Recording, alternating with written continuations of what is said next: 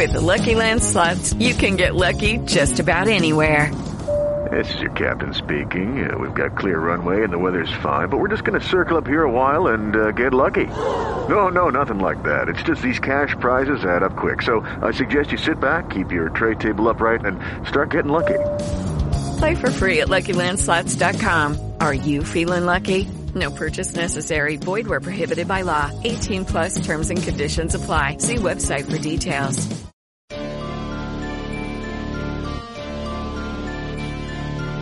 Are you searching for the best in online black radio? Then go to blacktalkradionetwork.com, helping you filter through the noise. Real talk, black talk.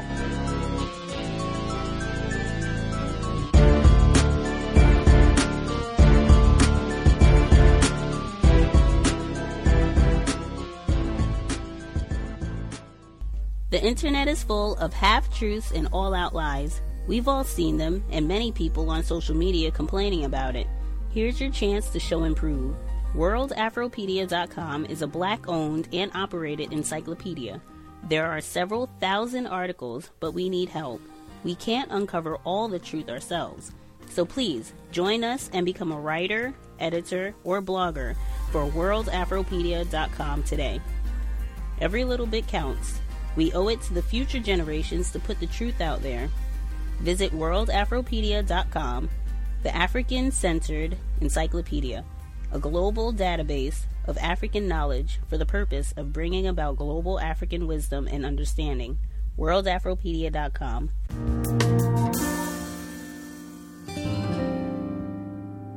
The next chapter is in the next section, the third section, I think, and it's the modern Peloponnesian War, in which Stoddard compares the Great War, which is World War I. World War II hasn't happened yet, so we're calling it the Great War, to the Peloponnesian War, where the Greeks committed, he calls it race suicide, because it just messed everything up. And he goes on into I think it's called dysgenic effects of warfare, where when you have these big wars, you doubly damage your race because the bravest people in your race get killed off.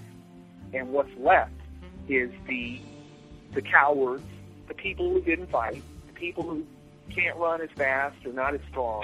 And he says that has an effect on the next generation, because the people who survive to breed with the females of the race are not the bravest. Wow. And that has an effect. There's one sentence, I got a quote in here before we take the questions. I'm trying to find it right now. But it's one where he quotes Madison Grant. Yeah. After talking, and he goes into quite some detail talking about all the white people that are not going to be born. The effect of depressed white people who have seen so much violence and damage of not wanting to have children or having children and being alcoholic, and just how it messes everything up. But this one little quote here is by Madison Grant, who wrote a similar book, I don't know if it was before or after Stoddard, called The Passing of a Great Race. And it's the same theme. I haven't read that book, but it's along the same lines that as time goes by, white people are being degraded by race mixing and just becoming less valuable stock or something like that. But his quote is, "The Great War has unquestionably left Europe." This is page 183 in the chapter of the Peloponnesian War. Okay. The Great War has thus unquestionably left Europe much poorer in Nordic blood, while conversely it has relatively favored the Mediterranean. Madison Grant well says, and this is a quote, "As in all wars since Roman times, from the breeding point of view, the little dark man is the final winner." That's what Madison Grant said. Little dark man is the final winner. Oh, see, I'm left thinking again of race when he talks about race being the what does he say? Madison Grant is the one who wrote the preface to the book, I believe. And he's the one who made that statement. The basic factor in human affairs is not politics but race, and that's why I think by race he means sexual transmission of DNA. Yep. Wow. Okay, which is inextricably linked with resources, which is inextricably linked with power.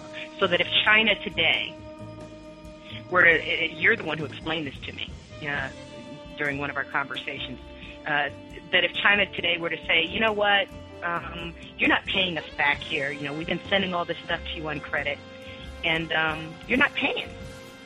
You being Europe and the United States, Australia, and so on. So, we've been doing all this factory stuff. We've been putting our people to work with all our sweatshops, because we have this great talent towards labor under even the harshest conditions. And we've been making all this stuff for you, from transistor radios to parts of computers, toys, clothes. You know what? We know how to make this stuff now, but you're not paying us in any kind of currency, so we're going to turn our ships around, and we're just going to distribute our goods to our people now. We can do it. We know how to do it. We'll just do it ourselves. But we don't need thank you very much. We've learned how to do it for ourselves. We'll provide for ourselves. And, by the way, we've got machines now. We can feed ourselves, too. That it still comes down to power. Because, you've got this industrial capacity, but have you transformed that into military power?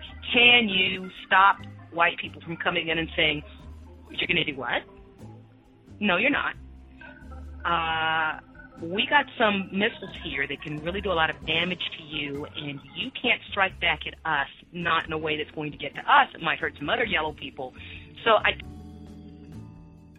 tell you what, you better keep doing what you're doing if you don't want to end up like shadows, in against buildings like the Japanese did after we dropped those 2 atomic weapons on you. So that's the reason the Japanese work so hard for us. If you didn't remember, that's the reason that they work so hard. They don't ever want that to happen again to them, and we really wouldn't want to have to do that to you. So keep working, Yellow Man. Context of white supremacy. Gus T. Renegade in for another broadcast, hopefully to share constructive information on the system of white supremacy. Today's date, Friday, December 2nd, 2016. So I have been told. The audio segment at the beginning of the program, that was Mr. Josh Wickett and Cree, counter-racist evolving engineer, legendary broadcast that she hosted back in 2010 on her program. I actually remember listening to that broadcast live where Mr. Wickett, Miss Cree, where they discussed the very book that we are reading right now. It's about a little less than 3-hour discussion. You can download it. In fact, she uploaded it so that people could access it again after the passing of Dr. Welsing, since Dr. Welsing strongly encouraged that serious attempted counter-racists study the work of Lathrop Stoddard. This is our 6th study session. We are in the midpoint of Chapter 11, closing on the conclusion of the book. Midpoint of Chapter 11 is where we're picking up at. We will go ahead and get started. Context of white supremacy. This is Lathrop Stoddard, The Rising Tide of Color Against White World Supremacy. Audio segment number 1. The way in which admixture of alien blood can modify or even destroy the very soul of a people have been fully analyzed both by biologists and by social psychologists like Dr. Gustave Le Bon. The way in which wholesale immigration, even though mainly white, has already profoundly modified American national character is succinctly stated by Mr. Eliot Norton. If, he writes, quote, one considers the American people from, say, 1775 to 1860, it is clear that a well-defined national character was in process of formation. What variations there were all of the same type, and these variations would have slowly grown less and less marked. It needs little study to see of what great value to any body of men, women, and children a national or racial type is. It furnishes a standard of conduct by which anyone can set his course. The world is a difficult place in which to live, and to establish moral standards has been one of the chief occupations of mankind. Without such standards, man feels as a mariner without a compass. Religions, rules, laws, and customs are only the national character in the form of standards of conduct. Now, national character can be formed only in a population which is stable. The repeated introduction into a body of men of other men of different type or types cannot but tend to prevent its formation. Thus, the 19 million of immigrants that have landed have tended to break up the type which was forming, and to make the formation of any other type difficult. Every million more will only intensify this result, and the absence of a national character is a loss to every man, woman, and child. It will show itself in our religions, rules of conduct, in our laws, in our customs." End quote. The vital necessity of restriction and selection in immigration to conserve and build race values is thus set forth by Mr. Hall. Quote, "There is one aspect of immigration restriction in the various countries which does not often receive much attention, namely, the possibility of its use as a method of world eugenics. Most persons think of migration in terms of space, as the moving of a certain number of people from one part of the earth's surface to another, whereas the much more important aspect of it is that of a functioning in time. This comes from two facts. The first is that the vacuum left in any country by immigration is rapidly filled up through a rise in the birth rate. The second fact is that immigration to any country of a given stratum of population tends to sterilize all strata of higher social and economic levels already in that country. So true is this that nearly all students of the matter are agreed that the United States would have a larger population today if there had been no immigration since 1820, and, it is needless to add, a much more homogeneous population. As long as the people of any community are relatively homogeneous, what differences of wealth and social position there may be do not affect the birth rate, or do so only after a considerable time. But put into that community a number of immigrants, inferior mentally, socially, and economically, and the natives are unwilling to have their children associate with them in work or social life. They then limit the number of their children in order to give them the capital or education to enter occupations in which they will not be brought into contact with the new arrivals. This result is quite apparent in New England, where successive waves of immigration from lower and lower levels have been coming in for 80 years. In the West, the same New England stock has a much higher birth rate, showing that its fertility is in no way diminished. In the South, where until very recently there was no immigration at all, and the only socially inferior race was clearly separated by the accident of color, the birth rate has remained very high, and the very large families of the colonial period are even now not uncommon. This is not to say that other causes do not contribute to lower the birth rate of a country, for that is an almost worldwide phenomenon. But the desire to be separated from inferiors is as strong a motive to birth control as the desire for luxury, or to ape one's economic superiors. Races follow Gresham's law as to money. The poorer of two kinds in the same place tends to supplant the better. Mark you, supplant, not drive out. One of the most common fallacies is the idea that the natives whose places are taken by the lower immigrants are driven up to more responsible positions.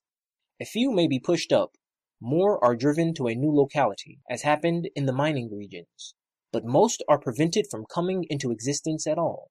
What is the result, then, of the migration of 1 million persons of lower level into a country where the average is of a higher level? Considering the world as a whole, there are, after a few years, 2 million persons of the lower type in the world, and probably from 500,000 to 1 million less of the higher type. The proportion of lower to higher in the country from which the migration goes may remain the same, but in the country receiving it, it has risen. Is the world as a whole the gainer? Of course, the euthanist says at once that these immigrants are improved. We may grant that, although the improvement is probably much exaggerated. You cannot make bad stock into good by changing its meridian, any more than you can turn a cart horse into a hunter by putting it into a fine stable, or make a mongrel into a fine dog by teaching it tricks. But such improvement as there is involves time, expense, and trouble, and when it is done, has anything been gained? Will anyone say that the races that have supplanted the old Nordic stock in New England are any better, or as good, as the descendants of that stock would have been if their birth rate had not been lowered?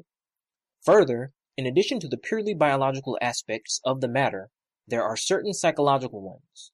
Although a cosmopolitan atmosphere furnishes a certain freedom in which strong congenital talents can develop, it is a question whether as many are not injured as helped by this. Indeed, there is considerable evidence to show that for the production of great men, a certain homogeneity of environment is necessary. The reason of this is very simple. In a homogeneous community, options on a large number of matters are fixed. The individual does not have to attend to such things, but is free to go ahead on some special line of his own, to concentrate to his limit on his work, even though that work be fighting the common opinions. But in a community of many races, there is either crossbreeding or there is not. If there is, the children of such crossbreedings are liable to inherit two souls, two temperaments, two sets of opinions, with the result in many cases that they are unable to think or act strongly and consistently in any direction. The classic examples are Cuba, Mexico, and Brazil. On the other hand, if there is no crossbreeding, the diversity exists in the original races, and in a community full of diverse ideals of all kinds, much of the energy of the higher type of man is dissipated in two ways. First, in the intellectual field there is much more doubt about everything, and he tends to weigh, discuss, and agitate many more subjects, in order to arrive at a conclusion amid the opposing views. Second, in practical affairs, much time and strength have to be devoted to keeping things going along old lines, which could have been spent in new research and development. In how many of our large cities today are men of the highest type spending their whole time fighting, often in vain, to maintain standards of honesty, decency, and order, and in trying to compose the various ethnic elements who should be free to build new structures upon the old?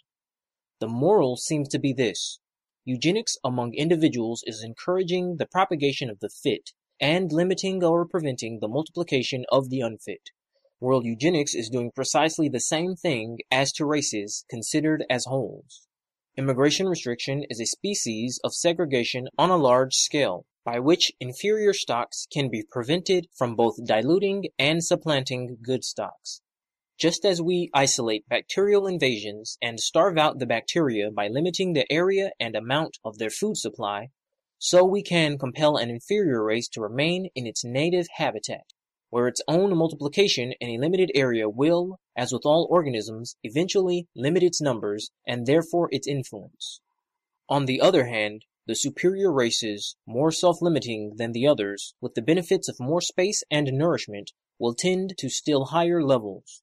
This result is not merely a selfish benefit to the higher races, but a good to the world as a whole.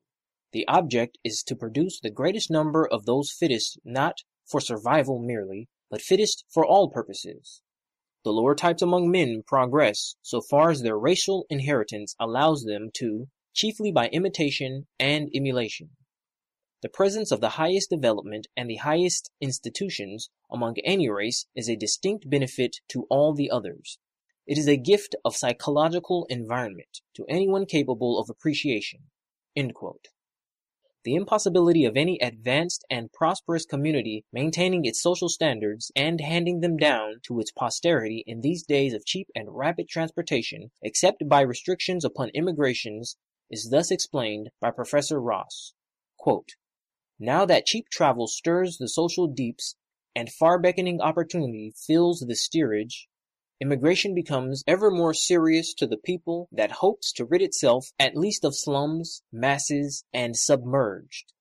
What is the good of practicing prudence in the family if hungry strangers may crowd in and occupy at the banquet table of life the places reserved for its children? Shall it, in order to relieve the teeming lands of their unemployed, abide in the pit of wolfish competition and renounce the fair prospect of growth in suavity, comfort, and refinement? If not, then the low-pressure society must not only slam its doors upon the in-draft, but must double lock them with forts and ironclads, lest they be burst open by assault from some quarter where cannon food is cheap." End quote. These admirable summaries of the immigration problem in its world aspect are strikingly illustrated by our own country, which may be considered as the leading, if not the horrible, example. Probably few persons fully appreciate what magnificent racial treasures America possessed at the beginning of the 19th century. The colonial stock was perhaps the finest that nature had evolved since the classic Greeks. It was the very pick of the Nordics of the British Isles and adjacent regions of the European continent, picked at a time when those countries were more Nordic than now, since the Industrial Revolution had not yet begun, and the consequent resurgence of the Mediterranean and Alpine elements had not taken place. The immigrants of colonial times were largely exiles for conscience's sake, while the very process of migration was so difficult and hazardous that only persons of courage, initiative, and strong willpower would voluntarily face the long voyage overseas to a life of struggle in an untamed wilderness haunted by ferocious savages. Thus, the entire process of colonial settlement was one continuous, drastic cycle of eugenic selection. Only the racially fit ordinarily came, while the few unfit who did come were mostly weeded out by the exacting requirements of early American life. The eugenic results were magnificent. As Madison Grant well says, quote, "Nature had vouchsafed to the Americans of a century ago the greatest opportunity in recorded history to produce in the isolation of a continent a powerful and racially homogeneous people, and had provided for the experiment a pure race of one of the most gifted and vigorous stocks on earth, a stock free from the diseases, physical and moral, which would have again and again sapped the vigor of the older lands. Our grandfathers threw away this opportunity in the blissful ignorance of national childhood and inexperience." End quote. The number of the great names which America produced at the beginning of its national life shows the high level of ability possessed by this relatively small people, only about 3 million whites in 1790. With our 100-odd millions, we have no such output of genius today. The opening decades of the 19th century seemed to portend for America the most glorious of futures. For nearly 70 years after the Revolution, immigration was small, and during that long period of ethnic isolation, the colonial stock, unperturbed by alien influences, adjusted its cultural differences and began to display the traits of a genuine new type, harmonious in basic homogeneity and incalculably rich in racial promise. The general level of ability continued high, and the output of talent remained extraordinarily large. Perhaps the best feature of the nascent Native American race was its strong idealism. Despite the materialistic blight which was then creeping over the white world, the Native American displayed characteristics more reminiscent of his Elizabethan forebears than of the materialistic Hanoverian Englishman. It was a wonderful time, and it was only the dawn. But the full day of that wondrous dawning never came. In the late 40s of the 19th century, the first waves of the modern immigrant tide began breaking on our shores, and the tide swelled to a veritable deluge, which never slackened till temporarily restrained by the late war. This immigration, to be sure, first came mainly from northern Europe, was thus largely composed of kindred stocks, and contributed many valuable elements. Only during the last 30 years have we been deluged by the truly alien hordes of the European East and South. But, even at its best, the immigrant tide could not measure up to the colonial stock which it displaced, not reinforced, while, latterly, it became a menace to the very existence of our race, ideals, and institutions. All our slowly acquired balance, physical, mental, and spiritual, has been upset, and we today flounder in a veritable Serbonian bog, painfully trying to regain the solid ground on which our grandsires confidently stood. The dangerous fallacy in that short-sighted idealism which seeks to make America the haven of refuge for the poor and oppressed of all lands, and its evil effects not only on America, but on the rest of the world as well, has been convincingly exposed by Professor Ross. He has scant patience with those social uplifters whose sympathy with the visible alien at the gate is so keen that they have no feeling for the invisible children of our poor, who will find the chances gone, nor for those at the gate of the to-be, who might have been born but will not. Quote, "I am not one of those," end quote, he writes, quote, "who consider humanity and forget the nation, who pity the living but not the unborn. To me, those who are to come after us stretch forth beseeching hands, as well as do the masses on the other side of the globe. Nor do I regard America as something to be spent quickly and cheerfully for the benefit of pent-up millions in the backward lands. What if we become crowded without their ceasing to be so? I regard it, America, as a nation whose future may be of unspeakable value to the rest of mankind, provided that the easier conditions of life here be made permanent by high standards of living, institutions, and ideals, which finally may be appropriated by all men. We could have helped the Chinese a little by letting their surplus millions swarm in upon us a generation ago, but we have helped them infinitely more by protecting our standards and having something worth their copying when the time came. End quote. The perturbing influence of recent immigration must vex American life for many decades. Even if laws are passed tomorrow so drastic as to shut out permanently the influx of undesirable elements, it will yet take several generations before the combined action of assimilation and elimination shall have re-established our population and evolved a new type norm approaching in fixity that which was on the point of crystallizing 3/4 of a century ago. The biologist Humphrey thus punctures the melting pot delusion. Quote, "Our melting pot," end quote, he writes, quote, "would not give us in 1,000 years what enthusiasts expect of it, a fusing of all our various racial elements into a new type which shall be the true American.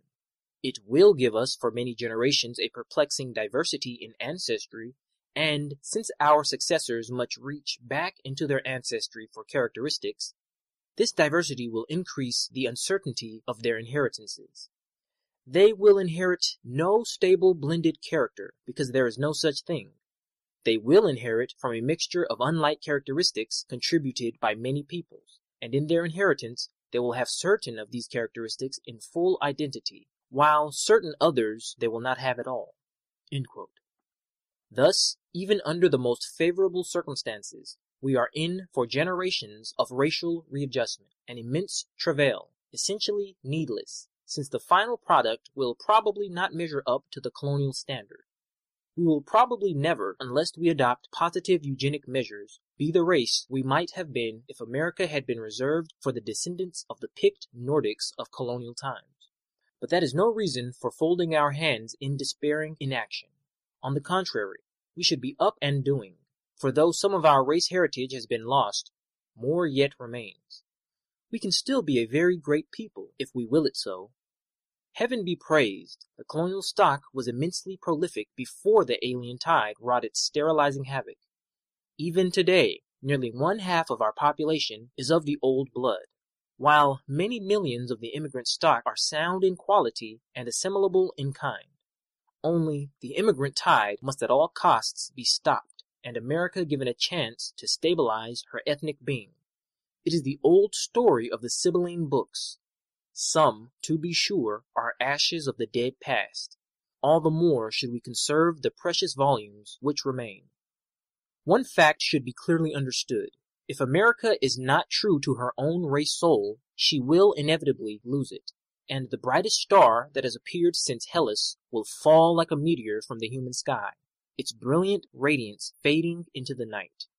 Quote, "We Americans," end quote, says Madison Grant, quote, "must realize that the altruistic ideals which have controlled our social development during the past century and the maudlin sentimentalism that has made America an asylum for the oppressed are sweeping the nation toward a racial abyss. If the melting pot is allowed to boil without control, and we continue to follow our national motto and deliberately blind ourselves to all distinctions of race, creed, or color, the type of Native American of colonial descent will become as extinct as the Athenian of the age of Pericles and the Viking of the days of Rollo." End quote. And let us not lay any sacrificial unction to our souls. If we cheat our country and the world of the splendid promise of American life, we shall have no one to blame but ourselves, and we shall deserve not pity but contempt. As Professor Ross well puts it, quote, "A people that has no more respect for its ancestors and no more pride of race than this deserves the extinction that surely awaits it." End quote. This extended discussion of the evil effects of even white immigration has, in my opinion, been necessary in order to get a proper perspective for viewing the problem of colored immigration. For it is perfectly obvious that if the influx of inferior kindred stocks is bad, the influx of wholly alien stocks is infinitely worse. When we see the damage wrought in America, for example, by the coming of persons who, after all, belong mostly to branches of the white race and who nearly all possess the basic ideals of white civilization, we can grasp the incalculably greater damage which would be wrought by the coming of persons wholly alien in blood and possessed of idealistic and cultural backgrounds absolutely different from ours. If the white immigrant can gravely disorder the national life, it is not too much to say that the colored immigrant would doom it to certain death.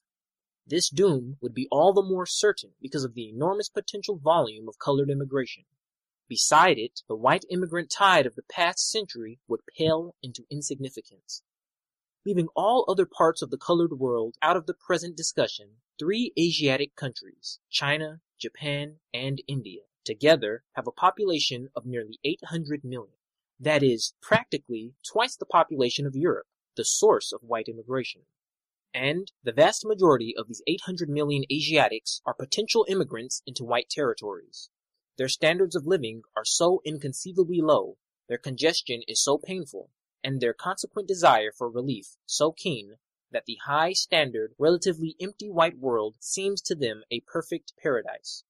Only the barrier of the white man's veto has prevented a perfect deluge of colored men into white lands, and even as it is the desperate seekers after fuller life have crept and crawled through every crevice in that barrier, until even these advanced guards today constitute serious local problems along the white world's race frontiers. The simple truth of the matter is this: a mighty problem, a planet-wide problem, confronts us today, and will increasingly confront us in the days to come. Says Putnam Will, quote, "A struggle has begun between the white man and all the other men of the world to decide whether non-white men, that is, yellow men, or brown men, or black men, may or may not invade the white man's countries in order there to gain their livelihood. The standard of living being low in the lands of colored men and high in the lands of the white man, it has naturally followed that it has been in the highest degree attractive for men of color during the past few decades to proceed to regions where their labor is rewarded on a scale far above their actual requirements, that is, on the white man's scale.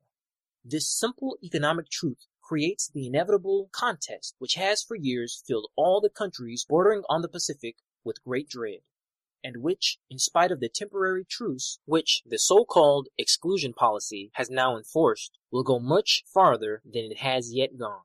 End quote. The worldwide significance of colored immigration and the momentous conflicts which it will probably provoke are ably visualized by Professor Ross. Quote, "The rush of developments," end quote, he writes, quote, "makes it certain that the vision of a globe lapped in universal law is premature. If the seers of the mid-century who looked for the speedy triumph of free trade had read their Malthus aright, they might have anticipated the tariff barriers that have arisen on all hands within the last 30 years. So today, no one needs no prophet's mantle to foresee that presently the world will be cut up with immigration barriers which will never be leveled until the intelligent accommodation of numbers to resources has greatly equaled population pressures all over the globe. Dams against the colored races, with spillways of course for students, merchants, and travelers, will presently enclose the white man's world. Within this area, minor dams will protect the high wages of the less prolific peoples against the surplus labor of the more prolific.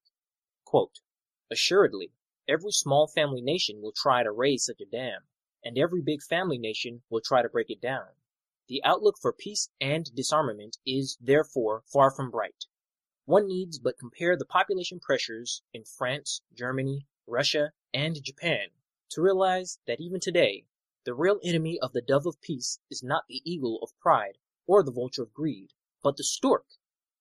The great point of doubt in birth restriction is the ability of the Western nations to retain control of the vast African, Australasian, and South American areas they have staked out as preserves to be peopled at their leisure with the diminishing overflow of their population. If underbreeding should leave them without the military strength that alone can defend their far-flung frontiers in the southern hemisphere, those huge underdeveloped regions will assuredly be filled with the children of the brown and the yellow races. End quote. Thus, white men of whatever country and however far removed from personal contact with colored competitors must realize that the question of colored immigration vitally concerns every white man, woman, and child, because nowhere, absolutely nowhere, can white labor compete on equal terms with colored immigrant labor.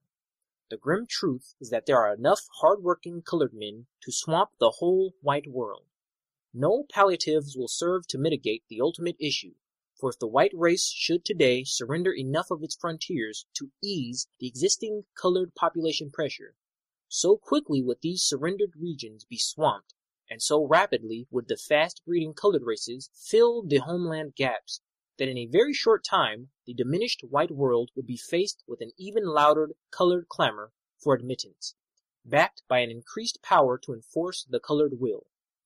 The profoundly destructive effects of colored competition upon white standards of labor and living has been long admitted by all candid students of the problem. So warm a champion of Asiatics as Mr. Hindeman acknowledges that, quote, the white workers cannot hold their own permanently against Chinese competition in the labor market. The lower standard of life, the greater persistence, the superior education of the Chinese will beat them, and will continue to beat them. End quote. Wherever the white man has been exposed to colored competition, particularly Asian competition, the story is the same. Says the Australian professor Pearson, quote, no one in California or Australia, where the effects of Chinese competition have been studied, has, I believe, the smallest doubt that Chinese laborers, if allowed to come in freely, could starve all the white men in either country out of it, or force them to submit to harder work and a much lower standard of wages. End quote. And a South African, writing of the effects of Hindu immigration into Natal, remarks in similar vein, quote, the condition of South Africa, especially of Natal, is a warning to other lands to bar Asiatic immigrants. Both economically and socially, the presence of a large Oriental population is bad. The Asiatics either force out the white workers or compel the latter to live down to the Asiatic level. There must be a marked deterioration amongst the white working classes, which renders useless a great deal of the effort made in educational work. The white population is educated and trained according to the best ideas of the highest form of Western civilization, and has to compete for a livelihood against Asiatics. In South Africa, this competition is driving out the white working class, because the average European cannot live down to the Asiatic level. And if it is essential that the European must do so, for the sake of his own happiness, do not educate him up to better things. If cheapness is the only consideration, if low wages are to come before everything else, then it is not only waste of money, but absolute cruelty to inspire in the white working classes tastes and aspirations which it is impossible for them to realize. To meet Asiatic competition squarely, it would be necessary to train the white children to be Asiatics. Even the pro-Orientals would hardly advocate this. End quote. The lines just quoted squarely counter the survival of the fittest plea so often made by Asiatic propagandists for colored immigration. The argument runs that since the Oriental laborer is able to underbid the white laborer, the Oriental is the fittest and should therefore be allowed to supplant the white man in the interests of human progress. This is, of course, merely clever use of the well-known fallacy which confuses the terms fittest and best. The idea that because a certain human type fits in certain ways a particular environment, often an unhealthy, man-made social environment, it should be allowed to drive out another type endowed with much richer potentialities for the highest form of human evolution, is a sophistry as absurd as it is dangerous. Professor Ross puts the matter very aptly when he remarks concerning Chinese immigration, quote, The competition of white laborer and yellow is not so simple a test of human worth as some may imagine. Under good conditions, the white man can best the yellow man in turning off work. But under bad conditions, the yellow man can best the white man, because he can better endure spoiled food, poor clothing, foul air, noise, heat, dirt, discomfort, and microbes. Riley can outdo Ah San, but Ah San can underlive Riley. Ah San cannot take away Riley's job as being a better workman, but because he can live and do some work at a wage on which Riley cannot keep himself fit to work at all, 3 or 4 Ah Sans can take Riley's job from him. And they will do it too, unless they are barred out of the market where Riley is selling his labor. Riley's endeavor to exclude Ah San from his labor market is not the case of a man dreading to pit himself on equal terms against a better man. Indeed, it is not quite so simple and selfish and narrow-minded as all that. It is a case of a man fitted to get the most out of good conditions, refusing to yield his place to a weaker man able to withstand bad conditions. End quote. All this is no disparagement of the Asiatic. He is perfectly justified in trying to win broader opportunities in white lands. But we whites are equally justified in keeping these opportunities for ourselves and our children. The hard facts are that there is not enough for both, that when the enormous outward thrust of colored population pressure bursts into a white land, it cannot let live, but automatically crushes the white man out. First, the white laborer, then the white merchant, lastly, the white aristocrat, until every vestige of white has gone from that land forever. This inexorable process is thus described by an Australian. Quote, "The colored races become agencies of economic disturbance and social degradation. They sap and destroy the upward tendencies of the poorer whites. The latter, instead of always having something better to look at and strive for, have a lower standard of living, health, and cleanliness set before them, and the results are disastrous. They sink to the lower level of the Asiatics, and the degrading tendency proceeds upward by saturation, affecting several grades of society. There is an insidious, yet irresistible, process of social degradation. The colored race does not intentionally, or even consciously, lower the European. It simply happens so, by virtue of a natural law which neither race can control. As debased coinage will drive out good currency, so a lower standard of living will inexorably spread until its effects are universally felt." End quote. It all comes down to a question of self-preservation, and despite what sentimentalists may say, self-preservation is the first law of nature.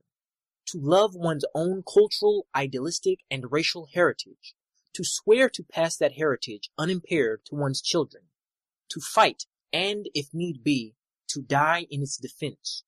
All this is eternally right and proper, and no amount of casuistry or sentimentality can alter that unalterable truth. An Englishman put the thing in a nutshell when he wrote, quote, "Asiatic immigration is not a question of sentiment, but of sheer existence. The whole problem is summed up in Lafcadio Hearn's pregnant phrase, 'The East can underlive the West.'" End quote. Rigorous exclusion of colored immigrants is thus vitally necessary for the white peoples. Unfortunately, this exclusion policy will not be easily maintained. Colored population pressure is insistent and increasing, while the matter is still further complicated by the fact that, while no white community can gain by colored immigration, white individuals, employers of labor, may be great gainers, and hence often tend to put private interest above racial duty. Bearing a handful of sincere but misguided cosmopolitan enthusiasts, it is unscrupulous business interests which are behind every white proposal to relax the exclusion laws protecting white areas. In fairness to these business interests, however, let us realize their great temptation. To the average employer, especially in the newer areas of white settlement, where white labor is scarce and dictatorial, what could be more enticing than the vision of a boundless supply of cheap and eager colored labor? Consider this California appraisement of the Chinese coolie. Quote, The Chinese coolie is the ideal industrial machine, the perfect human ox.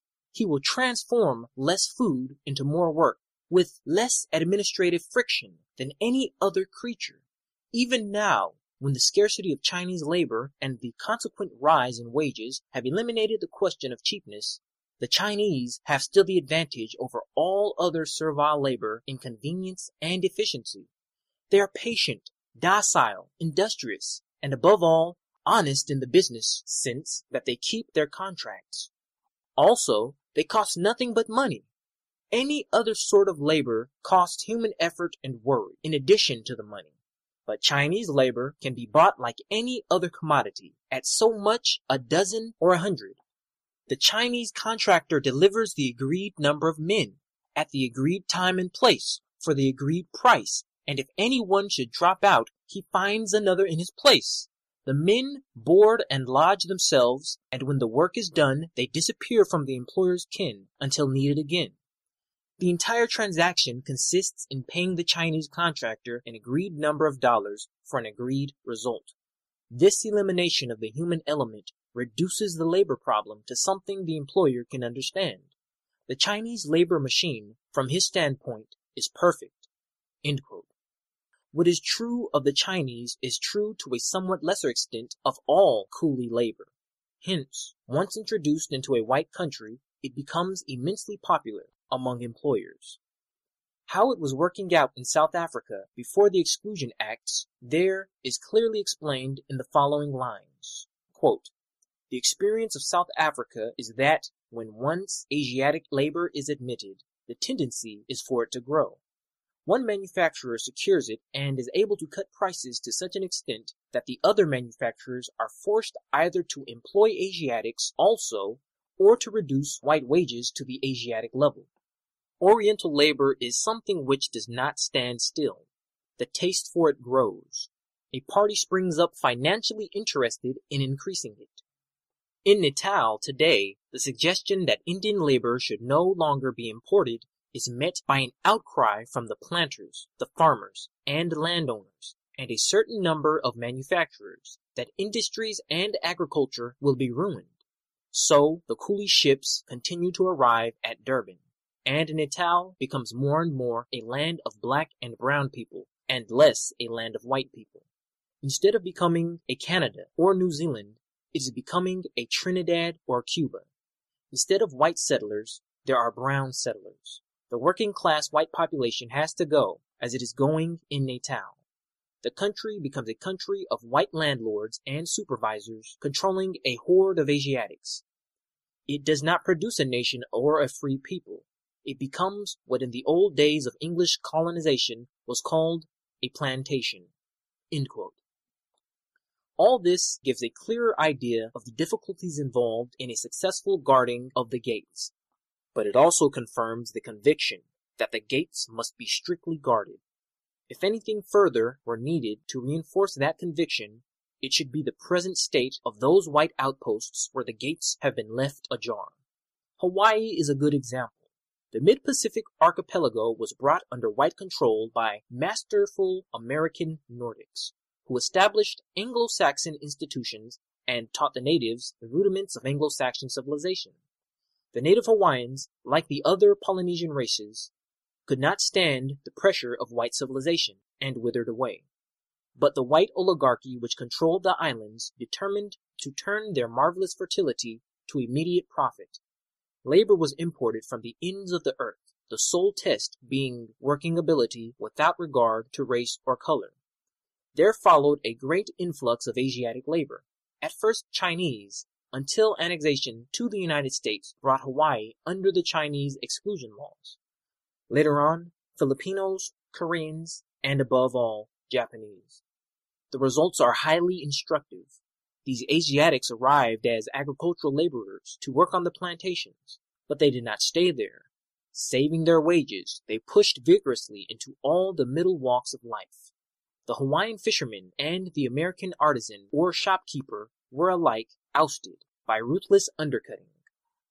Today, the American mechanic, the American storekeeper, the American farmer, even the American contractor, is a rare bird indeed. while Japanese corporations are buying up the finest plantations and growing the finest pineapples and sugar. Fully half the population of the islands is Japanese, while the Americans are being literally insisted as a small and dwindling aristocracy. In 1917, the births of the two races were American 295, Japanese 5,000. Comment is superfluous. Clear around the globe, the island of Mauritius, the halfway house between Asia and Africa, tells the same tale. Originally settled by Europeans, mostly French, Mauritius imported Negroes from Africa to work its rich soil. This at once made impossible the existence of a white laboring class. Though the upper, middle, and artisan classes remained unaffected by the economically backward blacks. 100 years ago, 1/3 of the population were whites. But after the abolition of slavery, the Negroes quit work, and Asiatics were imported to take their place. The upshot was that the whites were presently swamped beneath the Asiatic tide. Here, mostly Hindus. Today, the Hindus alone form more than 2/3 of the whole population, the whites numbering less than 1/10. Indeed, the very outward aspect of the island is changing. The old French landmarks are going, and the fabled land of Paul and Virginia is becoming a bit of Hindustan with a Chinese fringe.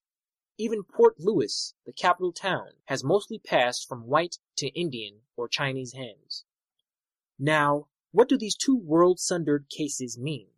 They mean, as an English writer justly remarks, quote, that under the British flag, Mauritius has become an outpost of Asia, just as Hawaii is another such and under the stars and stripes.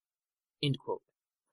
And of course, there is Natal, already mentioned, which, at the moment when the recent South African Exclusion Act stayed the Hindu tide, had not only been partially transformed into an Asiatic land, but was fast becoming a center of Asiatic radiation all over South Africa.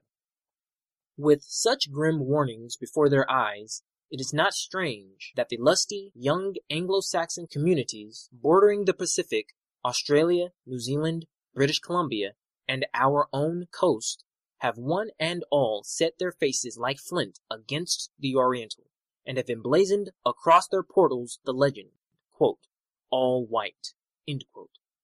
Nothing is more striking than the instinctive and instantaneous solidarity which binds together Australians and Afrikanders, Californians and Canadians, into a sacred union at the mere whisper of Asiatic immigration. Context of white supremacy. Sacred. I was momentarily stymied by the profundity of the last paragraph. We are stopping a little bit earlier than we generally do for our book club. Just going to try and make the audio segments balanced. So just a little bit earlier than we would normally stop. Context of white supremacy. Lothrop Stoddard, The Rising Tide of Color Against White World Supremacy. If you would like to chime in, share your thoughts, observations, the number to dial is 641-715-3640. The code is 564943 pound. Press star 6 if you would like to participate. The number again, 641-715-3640. The code is 564943 pound. Press star 6 if you would like to participate. If you do not want to use your phone, if you want to use your the free VOP line to dial in, it's linked at Black Talk Radio Network. If you need the address, it is tiny, tiny.cc/1race. And that is the number 1. Address again, tiny, tiny.cc/1race. And that is the number 1. When you put in that address, look on the left of the page. You'll see where it says free VOP line. Click that link. When you do so, it will open a small window on your screen. The top line, it is a drop-down menu. Select the number I just gave out, which again is 641-715-3640. The next line, it will ask for the code. That code again is 564943 pound. Or excuse me, do not put pound. Do not put pound. Just 564943. Final line, it will ask for a name. You can use your real name. You can put in a nickname. You can press random keys, whatever you're comfortable with. Once you get all that information entered, click the green button at the bottom. It will connect you to the live broadcast, and it is the same procedure. If you would like to participate, you will see the dial pad on your screen. Press *6. Once you do that, you'll hear a prompt to press the number 1. We will get you, I'll see your hand on the switchboard, we'll get you on the line, and you'll be able to speak, share your thoughts with us. If you want to include commentary about the debate between Stoddard and W.E.B. Du Bois from 1929, certainly we can add that as we go. If you need a copy, let me know. I have posted it, emailed it, all that good stuff. If you still need it, let me know. Thanks again to Cree, great segment, great exchange. Cree, counter-racist evolving engineer, and Mr. Josh Wickett back in 2010. Folks who dialed in, who have a hand up thus far, if you had commentary that you wanted to share, feel free. And also thanks to Mel, Universal Alien, phenomenal job in getting these segments together, professional, great work. Thank you all so much for getting the audio together for our book study. Folks who dialed in with a hand up, feel free. Can I be heard? Yes, sir. Good evening, Gus, and to all the callers and listeners. Kind of came in a little late, but here's just a few notes that I took when I was following along. I will say one thing about, Stoddard has been disingenuous about the history of, every other race outside of the white race, but I do appreciate his truthfulness about how he talks about the theme of America and how they're pro-immigration and give me your tired and give me your, give me your whatever. And he basically shoots that down. Not in the sense of,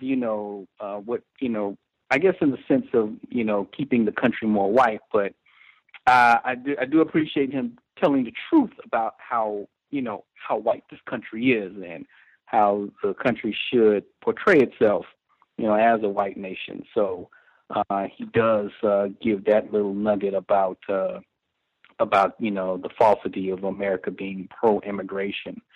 Then there was this one thing where he was talking about the Asians, and particularly the Chinese, where he was talking about the idea of a certain human type fits in a certain way, a particular environment, often unhealthy, and a man-made social environment, which I guess he goes with the theme of, Chinese can or Asians can work in certain conditions, just like, Negro people during slavery. And that's what it brings me to. The Asians, or in particular the Chinese, are more fit for slavery than the Europeans and white people, because white people are thinkers, they're educated, they don't need to be doing all that manual labor stuff, and the Chinese can work through the harsh conditions, so they're more fit to be the workers, or as I kind of like see it, as I kind of see what Lopper Stoddard is looking at, they're kind of be more fit to be slaves, if you ask me. And then I got a kick out of this one where it says, after the abolition of slavery, Negroes quit work. I said, wow. We just stopped working after slavery. So I had to chuckle when I read that. So we just became lazy, and right after slavery, so that was it for me for now, and I'll mute my line. Shiftless Negroes, yes. See, Roz, did you have commentary you wanted to share?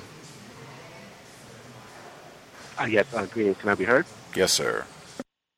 Yes, greetings, Gus. Yeah, I've missed a couple of episodes. Just had some things taking place, and I had to take a mental health day from the job. So hopefully I'll talk about that next week. Yeah, it was a little crazy, so I took off today. But I'm really glad I was able to get in on the book study club this evening. This book now is becoming, to me, the Bible of white supremacy. This guy's propaganda game is just completely out of control. I'll start on page 148. He writes, this is not to say that other causes do not contribute to the lower birth rate of a country, for that is an almost worldwide phenomenon, but the desire to be separated from inferiors is as strong a motive to birth control as the desire for luxury or to ape one's economic superiors. Races follow Gresham's law. As to money, the poorer of two kinds in the same place tend to supplant the better. Mark you, supplant, not drive out. One of the most common fallacies is the idea that the natives whose places are taken by the lower immigrants are driven up to more responsible positions. A few may be pushed up, more are driven to a new locality, as happened to the mining regions, but most are prevented from coming into existence at all. What is the result, then, of the migration of 1 million persons of a lower level into a country where the average is of a higher level? Considering the world as a whole, there are, after a few years, 2 million persons of the lower type in the world, and probably from 500,000 to 1 million less of the higher type. The proportion of lower to higher in the country from which the migration goes may remain the same, but in the country receiving it, it has risen. Is the world as a whole the gainer? And I find that to be such a huge bit of propaganda. Just the whole concept of who is the higher type and the lower type, which of course we know they're speaking of basically white people being the higher type and the lower types being the non-white. But just this whole concept and this false reality that is being dictated in that portion of the text is basically the same thing they did with the whole concept of race. They just created this concept, put some pseudoscience behind it, and the power of white supremacy, went around the world terrorizing and genociding people, and now that's the reality we all live. So I find this piece of propaganda to be exceptional and telling when it comes to revealing the system of white supremacy and how it functions. On page 150, he writes, the result is not merely, it's a quote actually, the result is not merely a selfish benefit to the higher races, but a good to the world as a whole. The object is to produce the greatest number of those fittest not for survival merely, but fittest for all purposes. The lower types among men progress so far as their racial inheritance allows them to, chiefly by imitation and emulation. The presence of the highest development and the highest institutions among any race is a distinct benefit to all the others. It is a gift of psychological environment to anyone capable of appreciation. And I find that quote very interesting because what they're describing is what black people did when they saved Europe after the plague. Essentially, you had black people who came with the sciences that they procured from Kemet, converted and translated into Arabic, and went to Europe and basically saved the dregs and vestiges of what was left after the plague took out 3/4 of their people.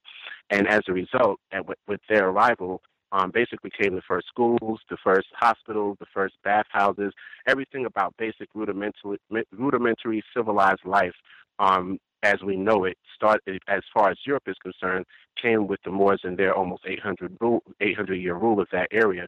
So I just find it very interesting that of how they're writing this, it's in reverse. But ultimately, they're telling the story of what black people did when we came there. Because when black people went to Europe, there was no warfare.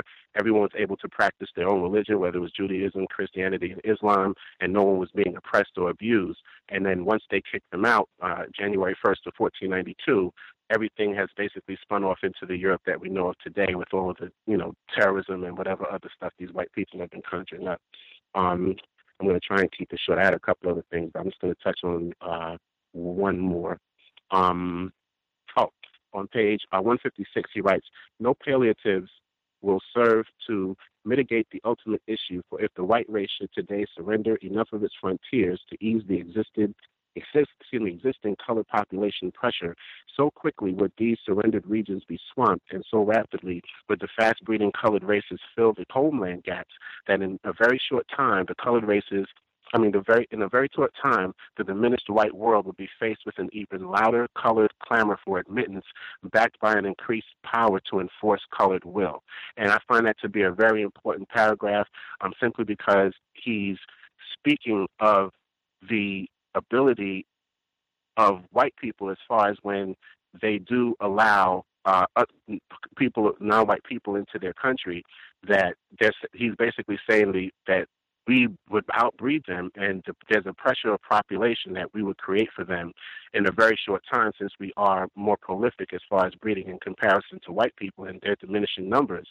But also, once he's alluding to once non-white people come to an understanding of the system and understand that in numbers they really, really dwarf white people, that we'll be able to really push for what we want and get it simply on the base of sheer numbers and the force of those numbers, which is something that I think we haven't come to a realization of yet as a collective of non-white people around the planet that make up 9/10 of the population. So thank you, and I'll mute my line, and hopefully I'll get a chance to talk later on in the show.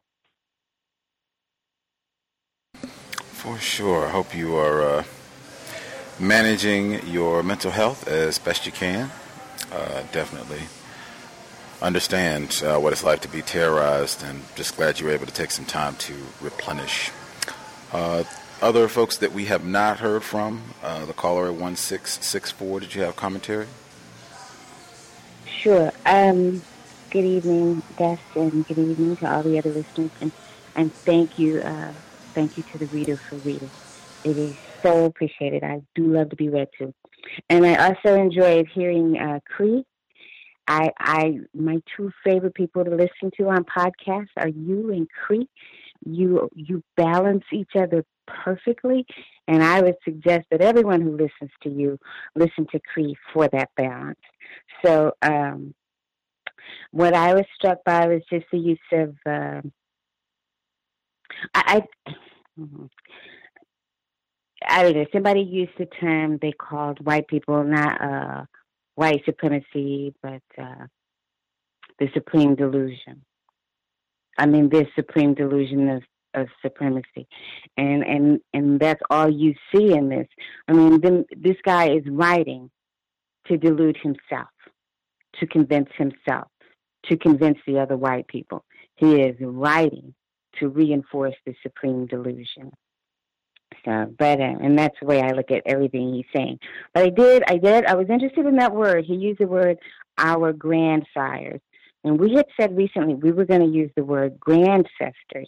So, grandsire, I mean, to me, it just shows when we say grandcestor, that's like, the people who came before us, the people who gave us, our DNA, our culture, our language, our everything, the rich tapestry of being people. But this guy just said, our grandsires, and that only implies who sired you, even if that was just a turkey baster.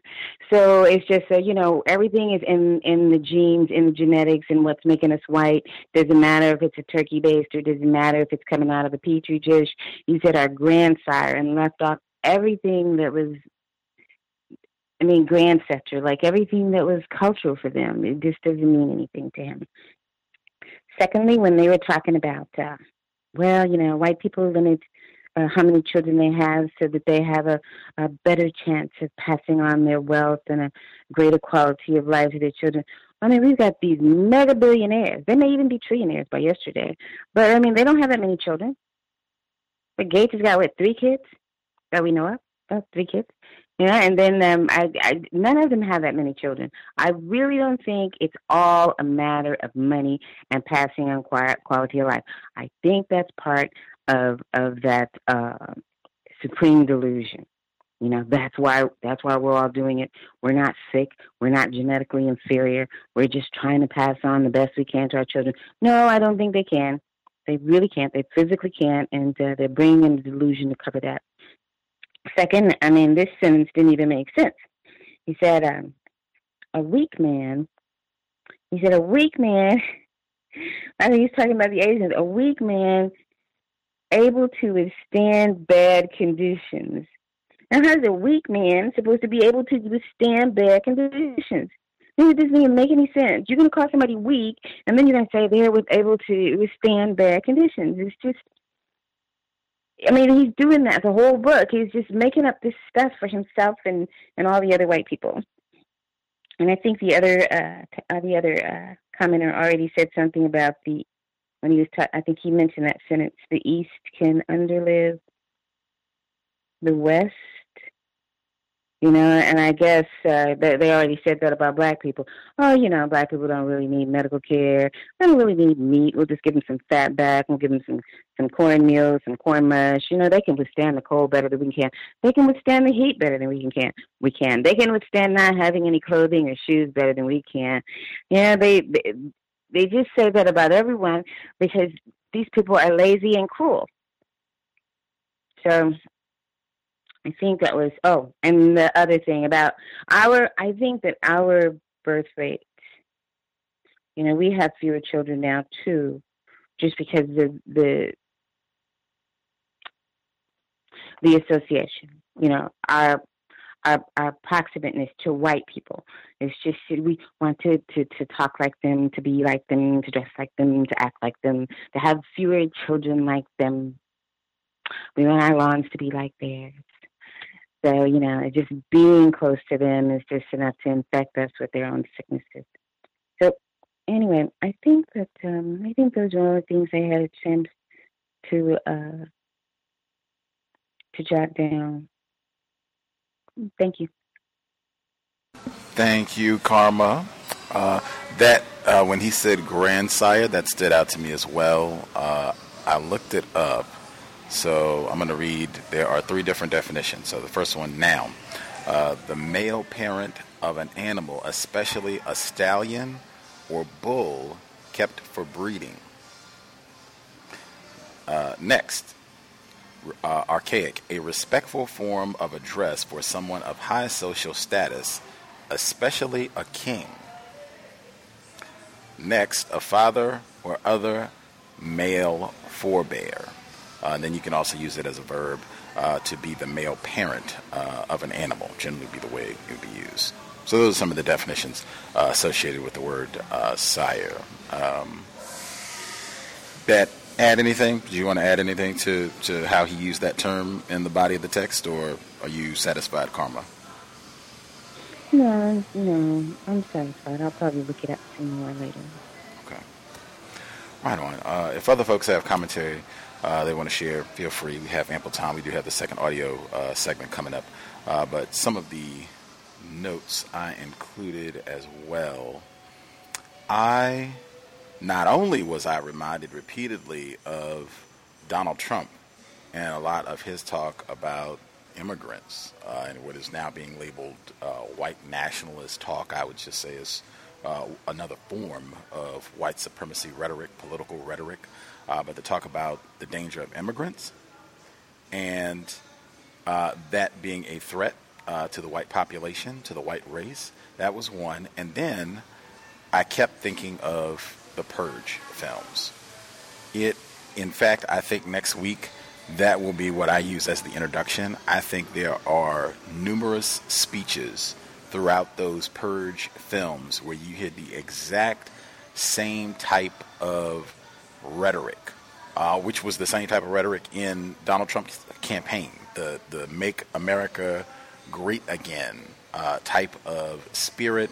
And we have fallen in our vigilance in protecting ourselves from this threat. And, we might have to go out and do some bad things. It might even mean going out and killing some people, killing some dark people.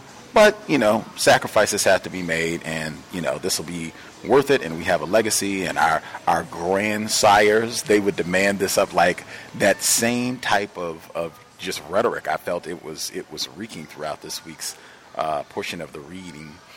Some of the things that, man, let me see if I can start from the beginning. Let's see where he says,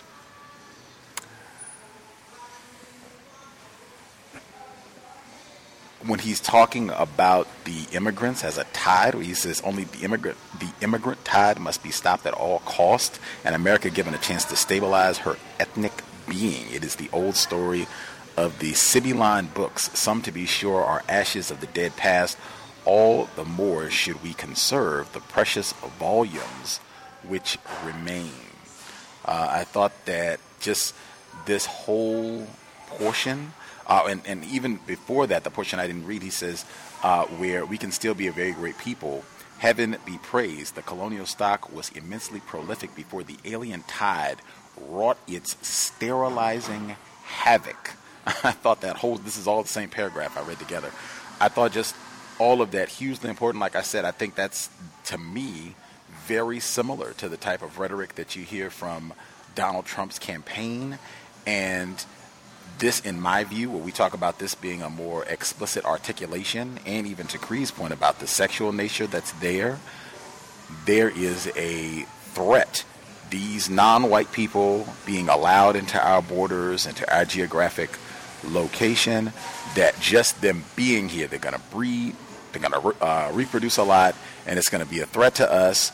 Oh my gosh, huge problem. We got to be vigilant about that. I thought that very similar to the rhetoric we hear today, and the deception factor to all of this. I think Mr. Fuller and many others have said, if whites did not want these non-white people to be here, they could have stopped that a long time ago. Whites don't have to do a whole lot of racist man, racist woman.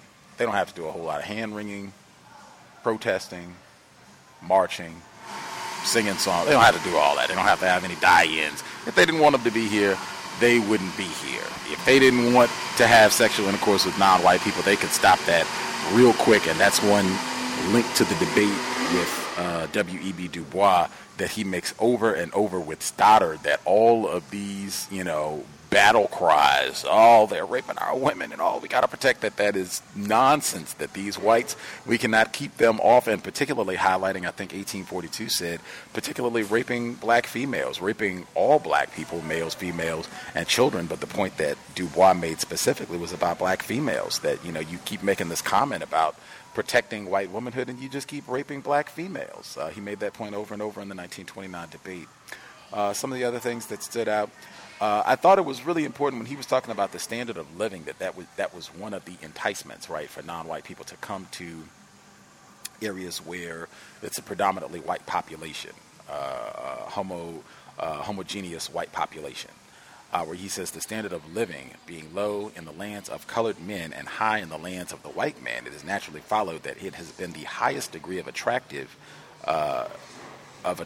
for men of color during the past few decades to proceed to regions where their labor is rewarded on a scale far above their actual requirements, that is, on the white man's scale. I thought that was really, again, flagrant in saying non-white people, we think about compensating them with maybe barely giving them enough to survive. Maybe. That's adequate compensation. That's like nigger wages. White man's wages are beyond what you need to survive, so that you can have surplus, so that you can build, so that you can evolve, so that you can have some stability, right, in how you function on the planet. I thought that was again, just a very flagrant, this is natural, this is the way that we should think about the world. Let's see.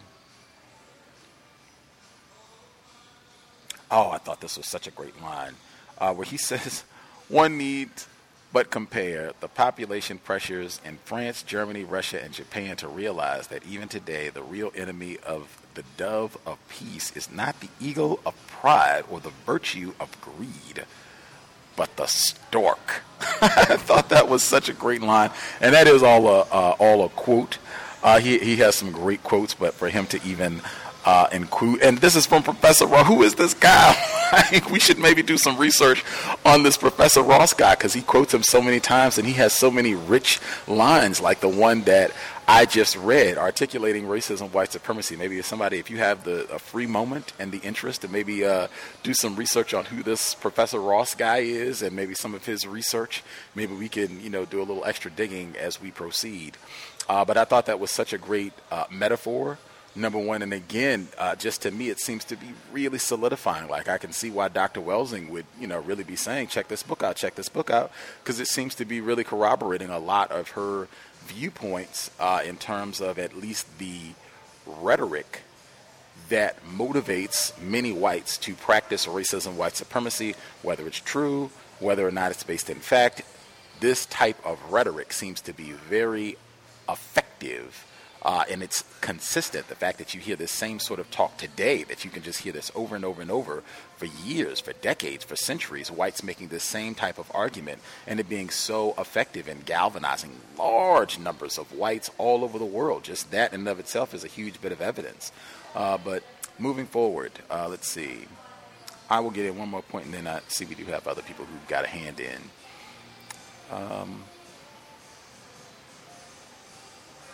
I think Roz already made a great point about him talking about if we allow non-whites to come to areas, other areas, right, so they can improve their quality of life, then they will just be in a stronger position to make more demands. I thought that was a great point as well, that, we got to watch this balance of power. If we allow them to get in a more powerful position, this could make our troubles more difficult for us down the road.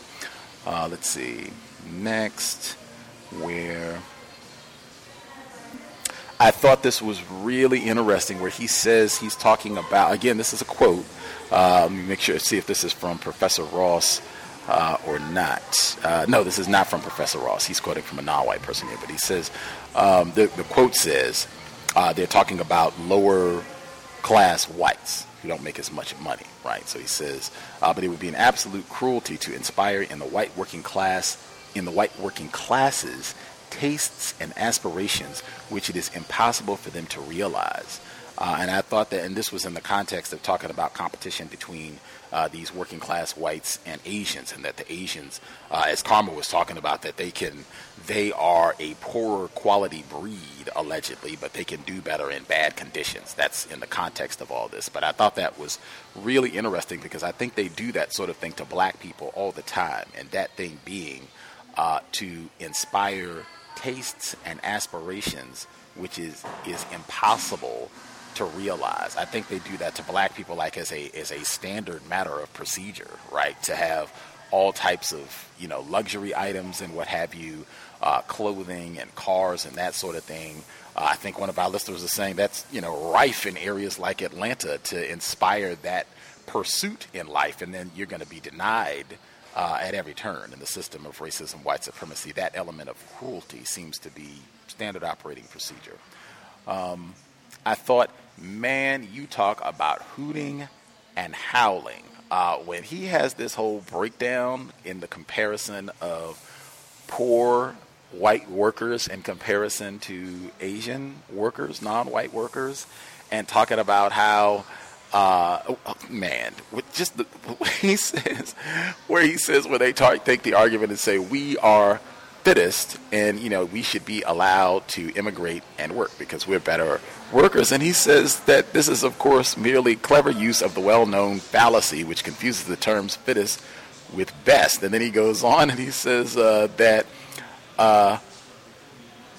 it should be allowed to drive on another type of down with rich potential. That this is sophistry as absurd as it is dangerous. Just the arrogant contempt that he has when he is just putting forth like total folly. Like when in my opinion, what's dangerous is that whites are able to do this sort of thing all the time. They can just come out and totally make up something. I can go sit in the restroom for 5 minutes and make up whatever I want to about anything and come out, okay, weapons of mass destruction, okay, bam. And then we'll just come out and weapons of mass destruction and boom, boom, boom, boom, boom, and that's the way that we'll go. Okay, fine. They can do this sort of thing, and they do this sort of thing all the time, and they can sound real professional. They can put on a suit. They can put on a nice, British accent, and they can, use a lot of words that I think Mr. Wickett pointed that out, that they can have a lot of highfalutin words and Ivy League degrees, so they can intimidate you with all of their white authority. But at the end of the day, they're just lying, and they do that so well, just all of that. I was just cracking up laughing at him, and the contempt, the white arrogance and contempt of it all. Like, again, flagrant narcissism. Dr. Welsing has a passage in the book where she talks about that. Last thing I'll get in. The last thing I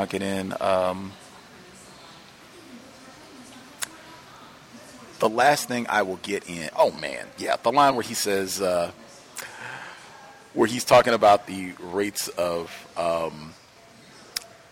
fertility rates, reproduction rates in 1917, where he's talking about the threat, where he says in 1917 the births of the two races were American 295, Japanese 5,000. Comment is superfluous. I thought that was just such a well-worded, concise sentence. The type of rhetoric that seems to galvanize and support whites to do all kinds of things. This book, I emphasized this at the very beginning, this book, the Immigration Act of 1924, which restricted non-white immigration for about a half a century, a little less than a half a century, not allowing, you could not immigrate to the country if you were not white. That was like official doctrine of the land. This book was a part of the rhetoric that inspired that change in law that impacted a lot of non-white people, the same type of rhetoric that can lead to Donald Trump being president, the same type of rhetoric I would submit that, can explain why The Purge is a $300 million franchise. I will stop there. If you have commentary, feel free to dial in. We have about 20 minutes before we get to the second audio segment. 1842, did you have commentary?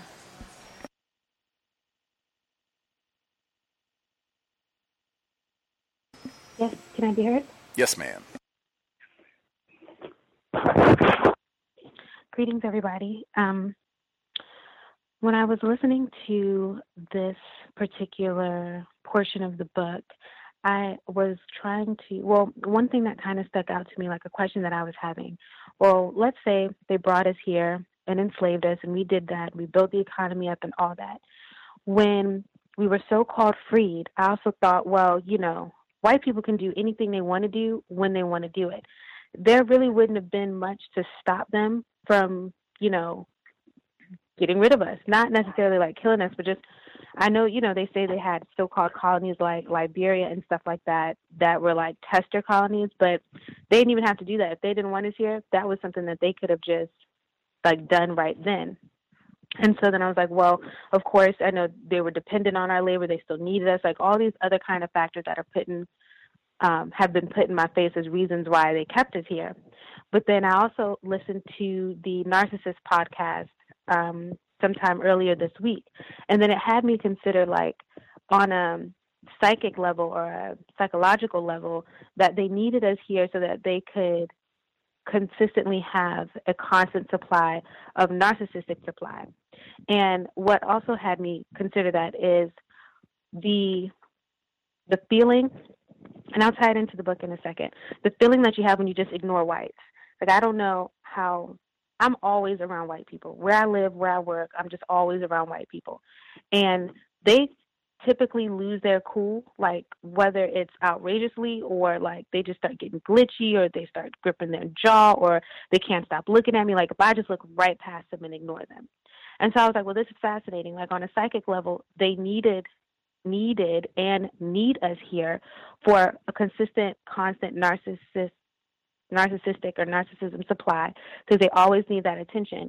But then all the whites have to feel that they're all better than, like, all white people have to feel that they're better than all the non-white people. Because if the non-white people don't exist to be better than, then they would have to be, if they're all narcissistic or have this in them, then they would self-explode or implode or just kill off each other, because someone would have to be better than somebody, which was what happened during the Dark Ages. And so I was like listening to him talk, and I'm just like, I don't know him. I can't diagnose him and say that he's a narcissist or anything like that, but it seems very narcissistic, the whole premise of the book, that number one, I, and then we are just better than everyone, the chosen people, and then like, we don't like you, but we need you anyway to validate our existence. And so I'm always considering why did Dr. Frances Cress Welsing say we really needed to read this book. And I think at some level, like, yes, we definitely need to know that their populations are dying. You know, we keep having babies, how they're thinking about us, how they've laid out the world, and all that kind of stuff. But also that I feel like there's an element of pathology and psychology in this that's really hard to avoid. Like, because I always want to ask these questions. Well, like, if you didn't, you know, want to have a so-called mulatto race, don't rape anyone. Don't have sex with us. Simple enough. You know what I mean? Even to this day, like, you don't have to. Nobody is forcing you to do that. But and then also, we didn't even have to be here, you know? I know at the time, like, a lot of people, you know, this has been put into us that this is our country and this is our land and stuff like that. We have a right here and all that. But ships and all that were built. It would have been easy to just go ahead and have like a mass deportation and really claim this as a white nation and only white people are here. That could have easily happened too. So then why?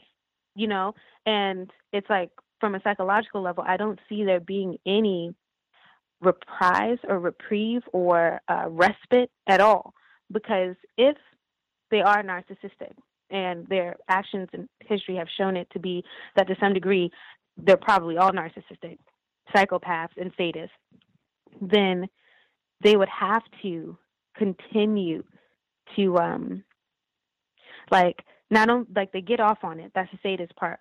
But without it, they're not anything. Like, even without any people to be better than or to get a narcissistic supply, then they don't exist really. And you know that. And then I also thought, because Dr. Welsing would say that we kicked the albinos out of Africa, and so that they felt neglected and isolated, and now they turned around and, you know, want to kill all the non-white people, especially the Black African. So I mean, that would I could see why she would say that if we're looking at white people as narcissistic psychopaths, because then that means that they have like a huge void as a people that they can never fill, which I didn't get to read Yurugu, but I think that's in Yurugu too.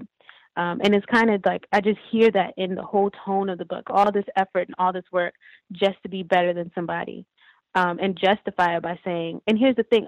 Another thing that made me say it is there was some passage in the book where he pretty much says, we know we're going to be wiped out. I mean, they can do all that they want to do to try to not be genetically annihilated, but I think that's why it's the rising tide, like a tidal wave or something like that, that is inevitably going to crash on the coast. Like, there's nothing you can really do about it. The numbers speak for themselves. Any mathematician or scientist will say, hey, this is what it is. You all are not producing kids. They're still producing kids. And inevitably, that's it. There's nothing you really can do. And knowing that, I don't know if it's like, maybe it's just a big hoorah. Well, since we're going out, we'll make sure that everybody is screwed up and messed up and confused in the process or something like that. But it's really fascinating because even like all white people demanded of non-white people, like expected and demanded that your attention is constantly on them whenever they are in a space, like even, you know, just in a personal way.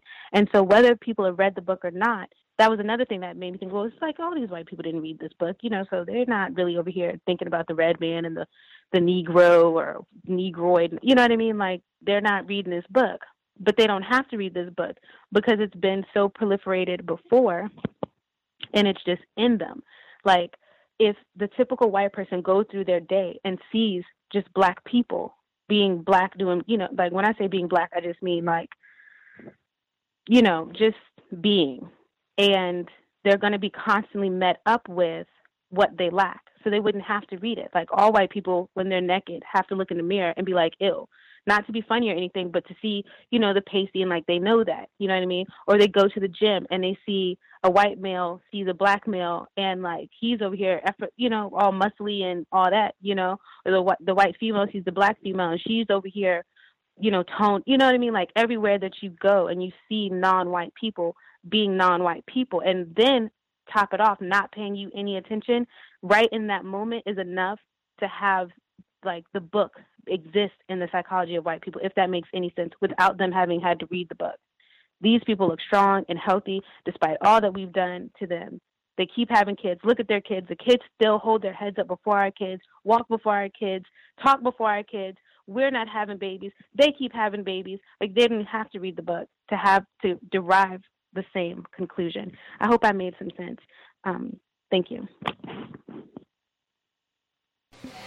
Very interesting. I think that question was raised last week about why is he using this metaphor of water, tide, the white race will be swamped, etc. Why is he using water as a metaphor and describing this non-white problem confronting white power?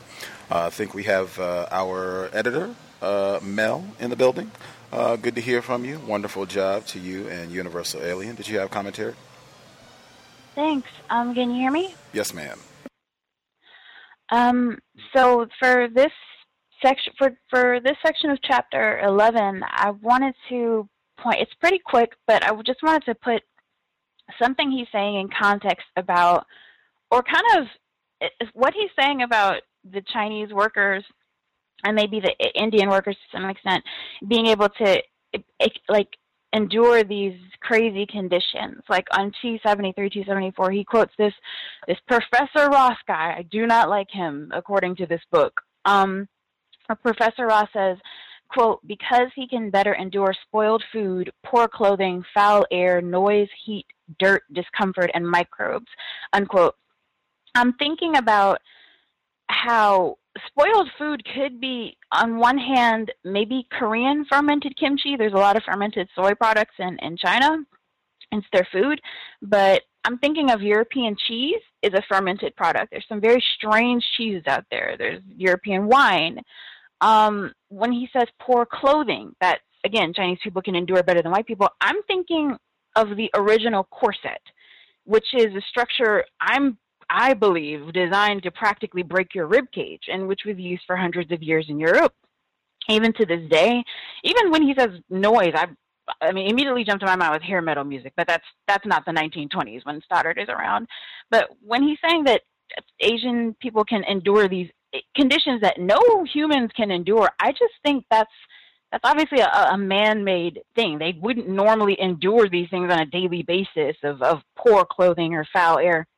If that exists, that seems to be the conditions that white supremacists would put them in, which leads me to my second point that when he is, like, they can, no person can endure these conditions because in the 1920s, I'm guessing when Stoddard is writing this book, about 10 years prior, people are getting very active, to my knowledge, or at least it's becoming way more aware of child labor laws in the United States. And these are all children, but in particular, white children get highlighted as working in these horrible textile mills where the windows aren't open and it's just dusty inside, and they're sewing they're using machines that are 5 times their height for really long amounts of time in the day. These children are working, these white children. And so when he's talking about how Chinese people can endure these conditions way better than the white man, and that's what makes them better workers, I'm thinking, white people don't even, they just care about white supremacy at the end of the day. They don't even provide good working conditions for their own children. I mean, I guess you could call it white sacrifice, but I thought that was pretty interesting. They make these conditions. And another part where I thought they make these conditions was on page 275, where they talk about the inexorable processes thus described by an Australian, a very random Australian, as Gus said, was just these just random Australians or random observers from places and no names. But the random Australian says, quote, the colored races become agencies of economic disturbance and social degradation. They sap and destroy the upward tendencies of the poorer whites. The latter, instead of always having something better to look at and strive at, have a lower standard of living, health, and cleanliness set before them, and the results are disastrous. They set these standards. And my last point was about when he's talking about how Asian people are dying to get into white lands. They're dying to get into the United States, to work in parts of Europe and stuff like that. And a part of the context that's missing for me is the part that white people play in lying to these people. I know for a fact that there's a number of, it's not to say that there's no Indian people trying to leave India. I mean, this is the time period, Indian, darker skinned Indian people have been mistreated since as far as I can remember. And Chinese people, maybe they want to spread out too. But to a large extent, there are white people in these countries at this time and for plenty of years prior lying to these people, telling them about these great working conditions they're going to come to. You'll only come here for this long. You can bring as many people as you want. The journey is safe. You'll get paid fairly. They're saying all these lies to these people to get them on these boats. They're saying they'll pay them way more than they will. And then once they get on the boats, thousands of them die, and then they get to the location, and many of them can never go home. I'm thinking of the Indian coolie and Chinese coolie system here that brought people from India and China to the white areas or just to the taken over areas like Fiji to work pretty much to death. So when he's talking about people are dying to get out of the country, I'm like, okay, but you're lying to them, telling them about how great the conditions are going to be if they leave the country. So I think to some extent they created that fervor, if it existed at all, and that he's not really pointing that out at all, and if there's any eagerness really for them to leave.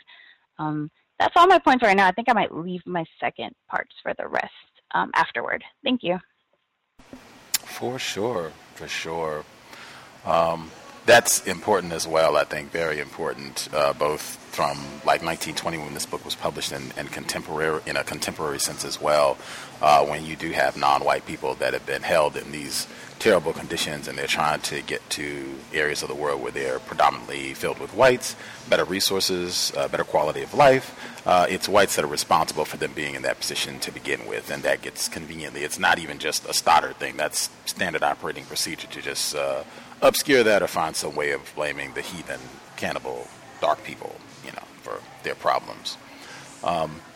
This Professor Ross guy, he wrote a paper called the Causes of Race Superiority.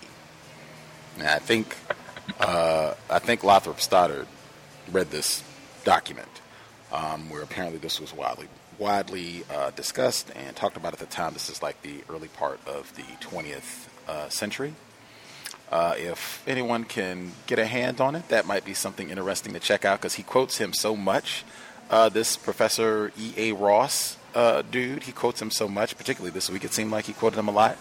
If someone can lay a finger on it, if I find it myself, I'll share, and then we can kind of check that out and as we go along. But that's what I said. Whites, they are so good at this sort of thing on so many levels, where they can just pull out all of these folks. This guy's a professor, so he's a doctorate, and Madison Grant. You could just bring out all these guys who are just race soldiers, racists, but hey, I'm an Ivy League professor. I have a degree, and I'm a professor. I'm a journalist. I'm a historian. So I have white power. I have white authority when I come out in whatever I say. And, I've read a few books, so my vocabulary is extensive.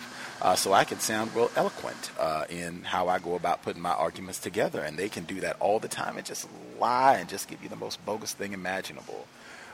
Did we have other folks who are going to get in commentary before we get to the second audio segment? Anybody else have commentary?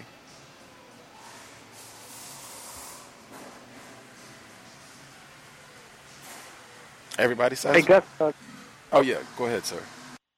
That article, is it Edward Ross? I'm not sure what his first name is. I just keep seeing E.A. Ross. So, The Causes of Race Superiority? Yes, Dr. Edward A. Ross, professor of sociology at University of Nebraska. I found the article. Oh, great. Let's check it out. You can, I don't know, if you can email it untiljustice@gmail.com or if we're on Facebook or whatever, but yeah, let's check it out. Give me a couple minutes, I'll send it to you. Take your time, sir. That'll be grand. I'll share. Can I be heard? Yes, sir. Oh, I'm sorry. Were you finished, sir? Yes, sir. Oh, okay. Yeah, I had a couple of things. I wanted to piggyback off of what the previous female caller was discussing, because I find that where I live in New Jersey, I've come across African immigrants that work at gas stations here. And I've had two of them tell my wife and myself stories about how they got here.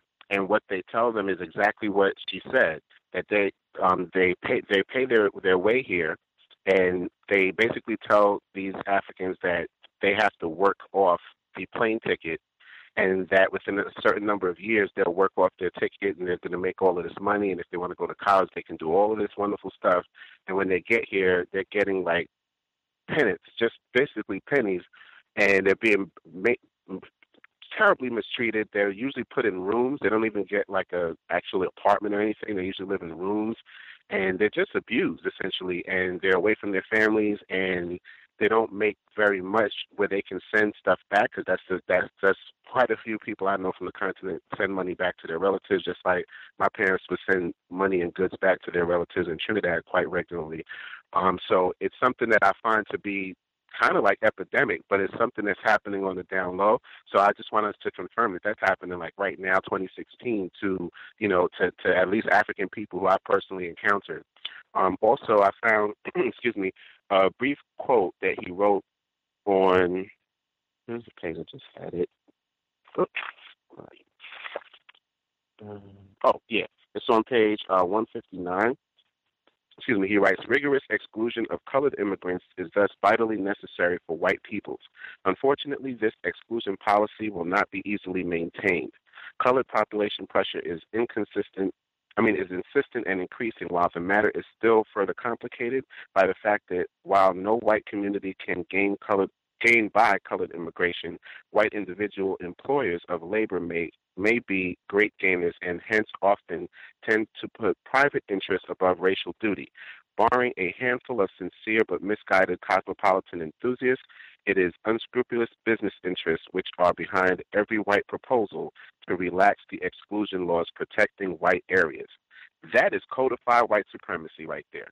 They're basically telling you, keep all the colors out, all the niggas out, make sure that they do not get the jobs. Race comes first. Like, that's why I said this book is like the Bible of white supremacy. They're literally writing the code out, like explicitly writing it out. And I think because this was written in the 1920s, it's at a time where that's just the way it was. Just like, even before that, during the slavery period, it was just blatant white supremacy because whites were in such brutal physical power over non-white people that they could talk about you and say all of their diabolical plans for you.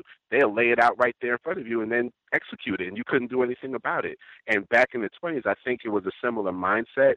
And I think at that point there was a turning point because obviously he makes it clear that, white people were disappearing back then like they're disappearing now. For me, they're not disappearing fast enough.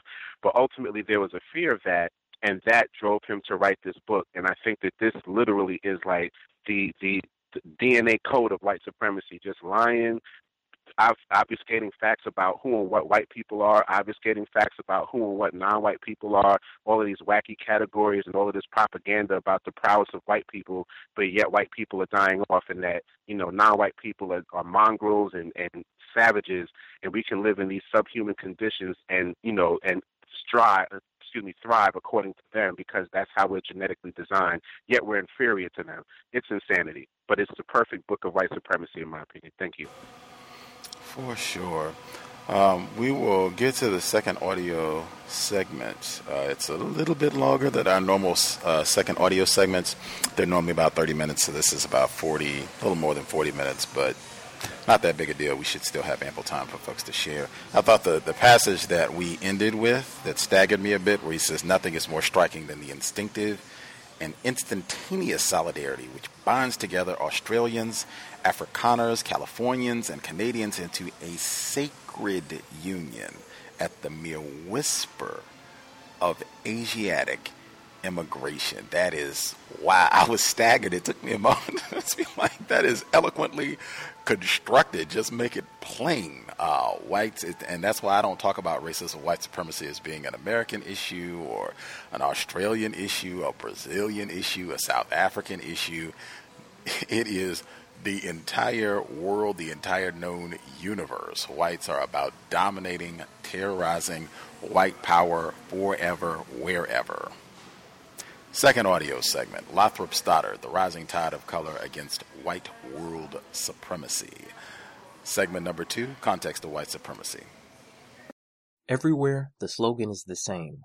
Quote, the white Australia idea, end quote, cries an Antipodean writer, quote, is not a political theory, it is a gospel. It counts for more than religion, for more than flag, because the flag waves over all kinds of aces. For more than the empire, for the empire is mostly black or brown or yellow, is largely heathen, largely polygamous, largely cannibal. In fact, the White Australia doctrine is based on the necessity of choosing between national existence and national suicide. End quote. Quote, White Australia, end quote, writes another Australian in similar vein, quote, Australians of all classes and political affiliations regard the policy much as Americans regard the Constitution. It is their most articulate article of faith. The reason is not far to seek. Australian civilization is little more than a partial fringe round the continental coastline of 12,210 miles. The coast and its hinterlands are settled and developed, although not completely for the entire circumference. In the center of the country lie the apparently illimitable wastes of the Never Land, occupied entirely by scrub, snakes, sand, and blackfellows. The almost manless regions of the island continent are a terrible menace.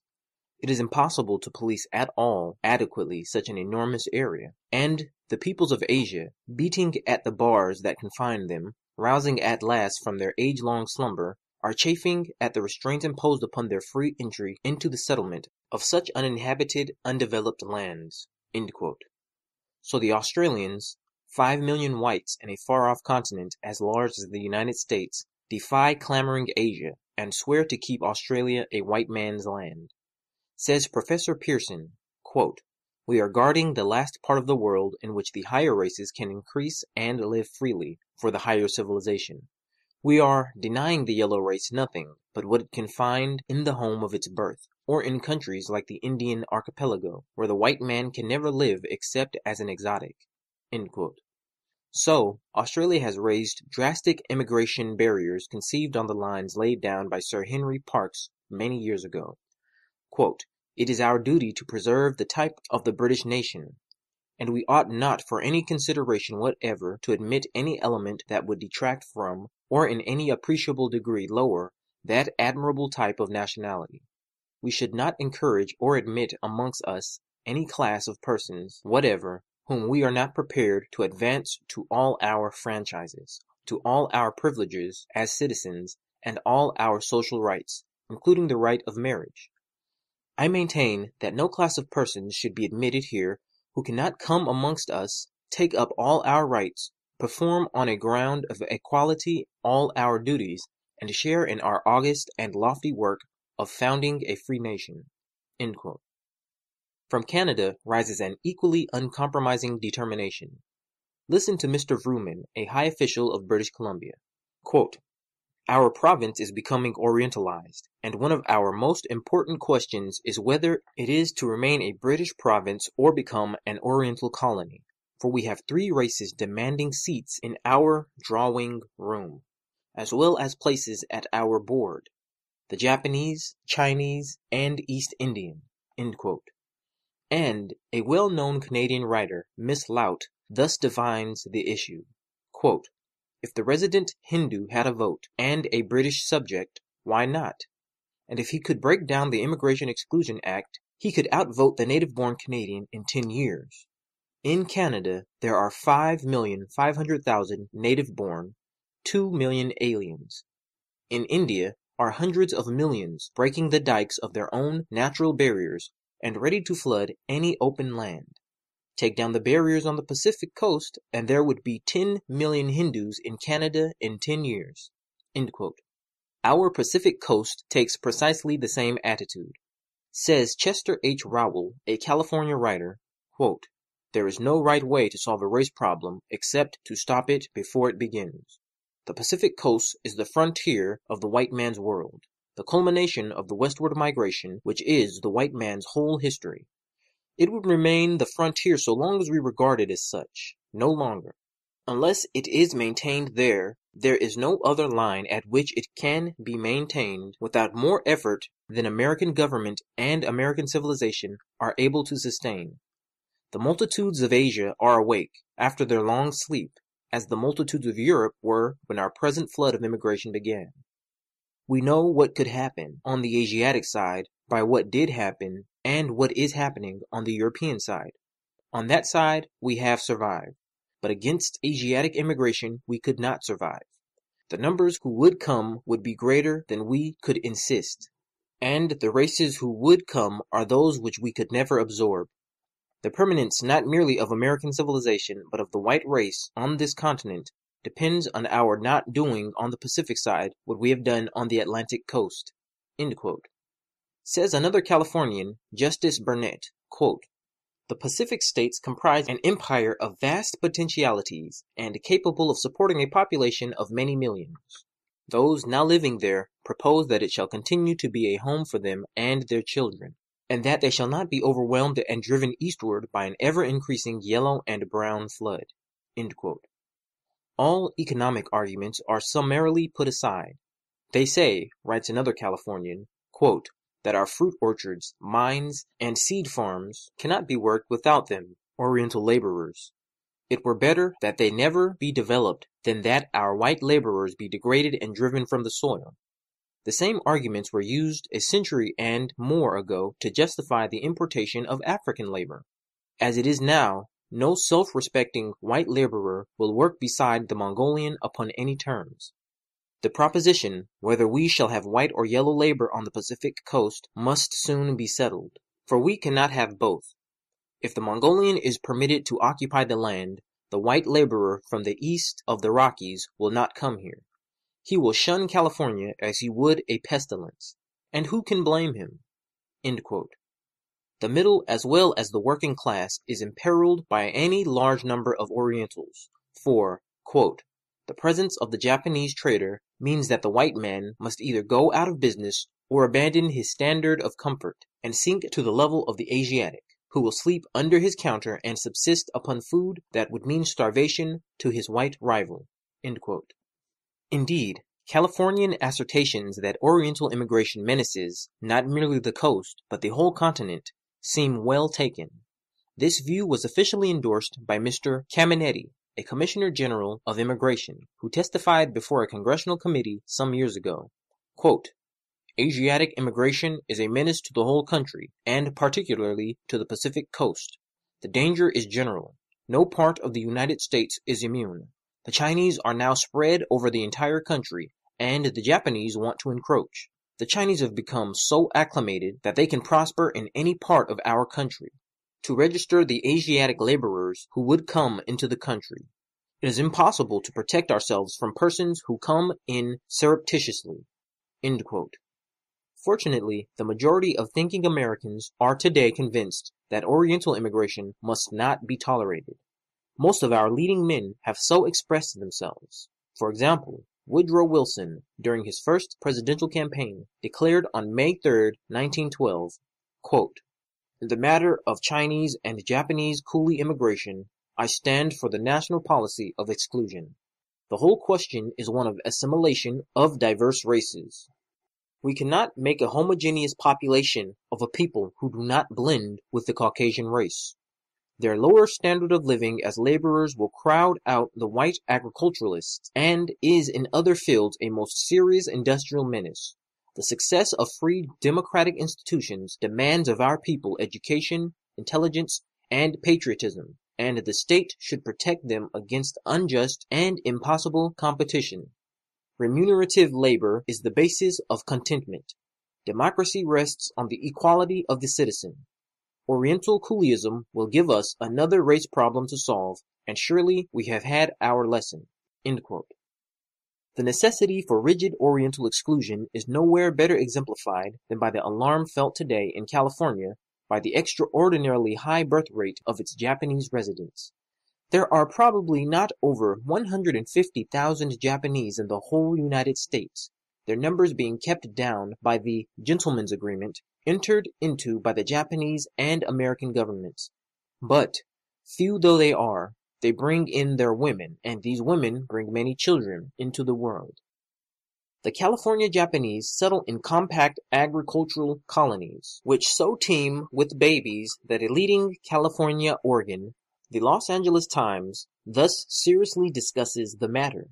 Quote, There may have been a time when an anti-Japanese land bill would have limited Japanese immigration, but such a law would be impotent now to keep native Japanese from possessing themselves of the choicest agricultural and horticultural land in California. For there are now more than 30,000 children in the state of Japanese parentage, native-born. They possess all the rights of leasing and ownership held by white children born here. The birth statistics seem to prove that the danger is not from the Japanese soldiers, but from the picture brides. The fruitfulness of those brides is almost uncanny. Here is a Japanese problem of sufficient gravity to merit serious consideration. We are threatened with an overproduction of Japanese children. First come the men, then the picture brides, then the families. If California is to be preserved for the next generation as a white man's country, there must be some movement started that will restrict the Japanese birth rate in California. When a condition is reached in which 2 children of Japanese parentage are born in some districts for every white child, it is about time something else was done than making speeches about it in the American Senate. If the same present birth ratio were maintained for the next 10 years, there would be 150,000 children of Japanese descent born in California in 1929. And but 40,000 white children. And in 1949, the majority of the population of California would be Japanese, ruling the state. End quote. The alarm of our California contemporary may, in this particular instance, be exaggerated. Nevertheless, when we remember the practically unlimited expansive possibilities of even small human groups under favorable conditions, the picture drawn contains no features inherently impossible of realization. What is absolutely certain is that any wholesale Oriental influx would inevitably doom the whites, first of the Pacific coast, and later of the whole United States, to social sterilization and ultimate racial extinction. Thus, all those newer regions of the white world won by the white expansion of the last 4 centuries are alike menaced by the colored migration peril. Whether these regions will be underdeveloped, underpopulated, frontier marches like Australia and British Columbia, or older and better populated countries like the United States.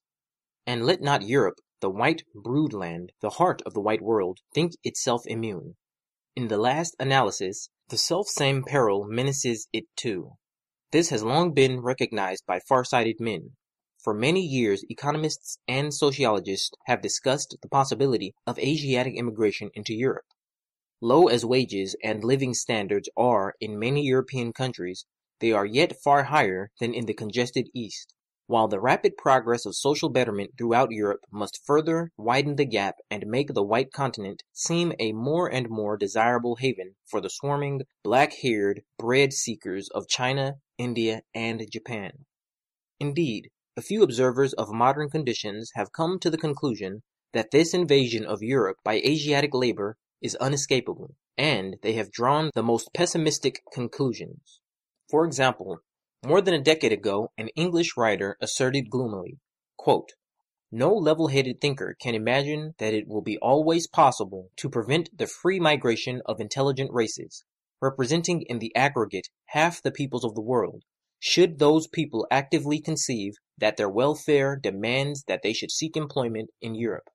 In these days of rapid transit of aviation, such a measure of repression is impossible.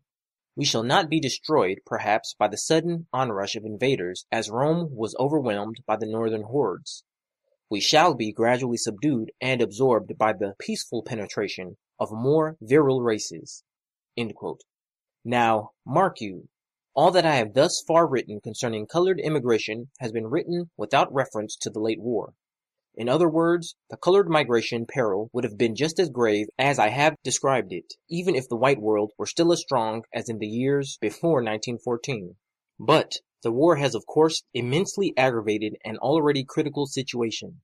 The war has shaken both the material and psychological bases of white resistance to colored infiltration, while it has correspondingly strengthened Asiatic hopes and hardened Asiatic determination to break down the barriers debarring colored men from white lands. Asia's perception of what the war signified in this respect was instantaneous. The war was not a month old before Japanese journalists were suggesting a relaxation of Asiatic exclusion laws in the British colonies as a natural corollary to the Anglo-Japanese alliance and Anglo-Japanese comradeship in arms. Said the Tokyo Mainichi Deupo in August 1914, quote, "We are convinced that it is a matter of the utmost importance that Britons beyond the seas should make a better attempt at fraternizing with Japan, as better relations between the English-speaking races and Japan will have a vital bearing on the destiny of the empire. There is no reason why the British colonies fronting on the Pacific should not actively participate in the Anglo-Japanese alliance. Britain needs population for her surplus land, and Japan needs land for her surplus population. This fact alone should draw the two races closer together. Moreover, the British people have ample capital but deficiency of labor, while it is the reverse with Japan. The harmonious cooperation of Britain and her colonies with Japan ensures safety to British and Japanese interests alike. Without such cooperation, Japan and Great Britain are both unsafe." End quote. What this cooperation implies was very frankly stated by the Japan magazine at about the same date. Quote, "There is nothing that would do so much to bind East and West firmly together as the opening of the British colonies to Japanese immigration. Then, indeed, Britain would be a lion endowed with wings. Large numbers of Japanese in the British colonies would mean that Britain would have the assistance of Japan in the protection of her colonies. But if an anti-Japanese agitation is permitted, both countries will be making the worst instead of the best of the Anglo-Japanese alliance. Thus, it would be allowed to make Japan an enemy instead of a friend. It seems that the British people, both at home and in the colonies, are not yet alive to the importance of the policy suggested, and it is, therefore, pointed out and emphasized before it is too late." End quote. The covert threat embodied in those last lines was a forerunner of the storm of anti-white abuse which rose from the more bellicose sections of the Japanese press as soon as it became evident that neither the British dominions nor the United States were going to relax their immigration laws. Some of this anti-white comment, directed particularly against the Anglo-Saxon peoples, I have already noted in the second chapter of this book. But such comment as bears directly on immigration matters I have reserved for discussion at this point. For example, the Tokyo Yorudzu wrote early in 1916, quote, "Japan has been most faithful to the requirements of the Anglo-Japanese alliance, and yet the treatment meted out to our countrymen in Canada, Australia, and other British colonies has been a glaring insult to us." End quote. A year later, a writer in the Japan magazine declared, quote, "The agitation against Japanese in foreign countries must cease, even if Japan has to take up arms to stop it. She should not allow her immigration to be treated as a race question." End quote. And in 1919, the Yorudzu thus paid its respects to the exclusionist activity of our Pacific Coast states. Quote, "Whatever may be their object, their actions are more despicable than those of the Germans, whose barbarities they attacked as worthy of Huns. At least, these Americans are barbarians who are on a lower plane of civilization than the Japanese." End quote. The war produced no letting down of immigration barriers along the white world's exposed frontiers, where men are fully alive to the peril. But the war did produce temporary waverings of sentiment in the United States, while in Europe, colored labor was imported wholesale in ways which may have ominous consequences. Our own acute labor shortage during the war, particularly in agriculture, led many Americans, especially employers, to cast longing eyes at the tempting reservoirs of Asia. Typical of this attitude is an article by Hudson Maxim in the spring of 1918. Mr. Maxim urged the importation of 1 million Chinese to solve our farming and domestic service problems. Quote, "If it is possible," end quote, he wrote, quote, "by the employment of Chinese methods of intensive farming, to increase the production of our lands to such an extent, how stupendous would be the benefit of wide introduction of such methods. The exhausted lands of New England could be made to produce like a tropical garden. The vast areas of the Great West that are today not producing 10% of what they ought to produce could be made to produce the other 90% by the introduction of Chinese labor. The average American does not like farming. The sons of the prosperous farmers do not take kindly to the tilling of the soil with their own hands. They prefer the excitement and the diversions and stimulus of the life of city and town, and they leave the farm for the office and factory. Chinese, imported as agricultural laborers and household servants, would solve the agricultural labor problem and the servant problem, and we should have the best agricultural workers in the world and the best household servants in the world, in unlimited numbers." End quote. Now I submit that such arguments, however well-intentioned, are nothing short of race treason. If there be one truth which history has proved, it is the solemn truth that those who work the land will ultimately own the land. Furthermore, the countryside is the seedbed from which the city populations are normally recruited. The one bright spot in our otherwise dubious ethnic future is the fact that most of our unassimilable aliens have stopped in the towns, while many of the most assimilable immigrants have settled in the country, thus reinforcing rather than replacing our Native American rural population. Any suggestion which advocates the settlement of our countryside by Asiatics and the deliberate driving of our native stocks to the towns, there to be sterilized and eliminated, is simply unspeakable. Fortunately, such fatal counsels were with us never acted upon, albeit they should be remembered as lurking perils which will probably be urged again in future times of stress.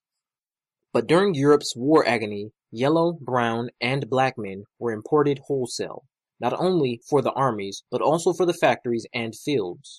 These colored aliens have mostly been shipped back to their homes. Nevertheless, they have carried with them vivid recollections of the marvelous West, and the tale will spread to the remotest corners of the colored world, stirring hard-pressed colored bread-seekers to distant ventures. Furthermore, Europe has had a practical demonstration of the colored aliens' manifold usefulness, and if Europe's troubles are prolonged, the colored man may be increasingly employed there both in peace and war. Even during the war, the French and English working classes felt the pressure of colored competition. Race feeling grew strained, and presently both England and France witnessed to them unwanted spectacles of race riots in their port towns, where the colored aliens were most thickly gathered. An American observer thus describes the, quote, breaking of the exclusion walls erected against the Chinese, end quote. Quote, in London, one Wednesday evening, 24 months ago, i.e. in 1916, there was a mass meeting held on the corner of Pigot Street, Limehouse, to protest against the influx of John Chinamen into bonny old England.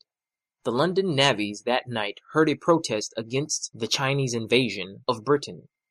They knew that down on the London docks there were 2 Chinamen to every white man since the coming of war. They knew that many of these yellow aliens were married. They knew, too, that a big Chinese restaurant had just opened down the West India Dock Road. The Sailors' and Firemen's Union, one of the most powerful in England, carried the protest into the Trades Union Congress, held at Birmingham. There, alarm was voiced at the steady increase in the number of Chinese hands on Britain's ships. It was an increase, true, since the stress of war times had begun to try Britain.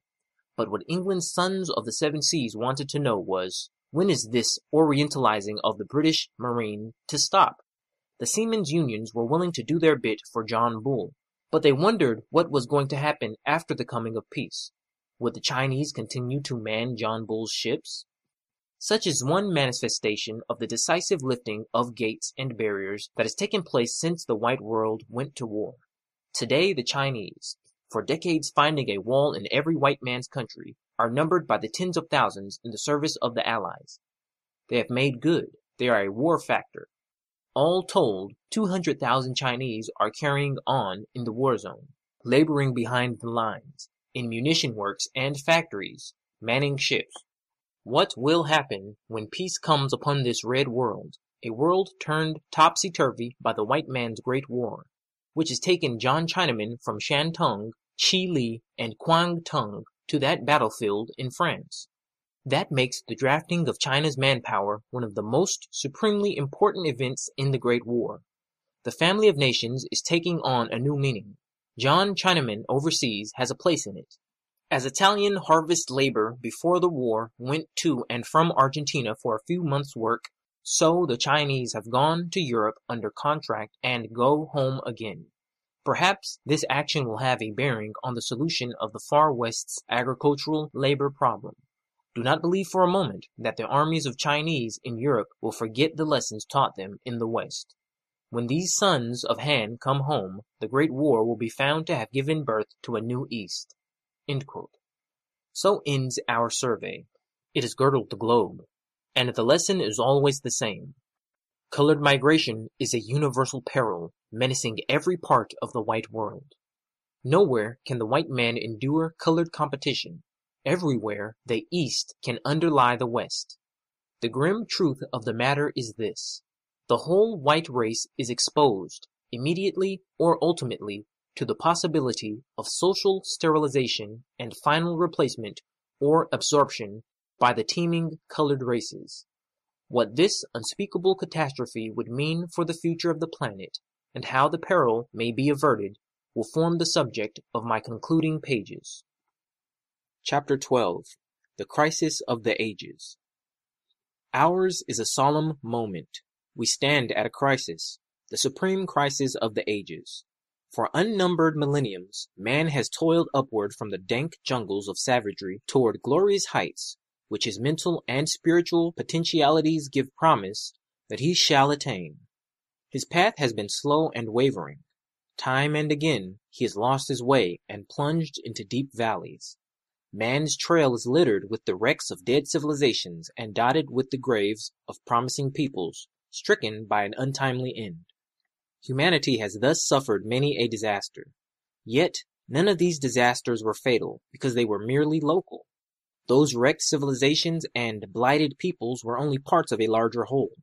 Always, some strong barbarians, endowed with rich, unspoiled heredities, caught the falling torch and bore it onward flaming high once more.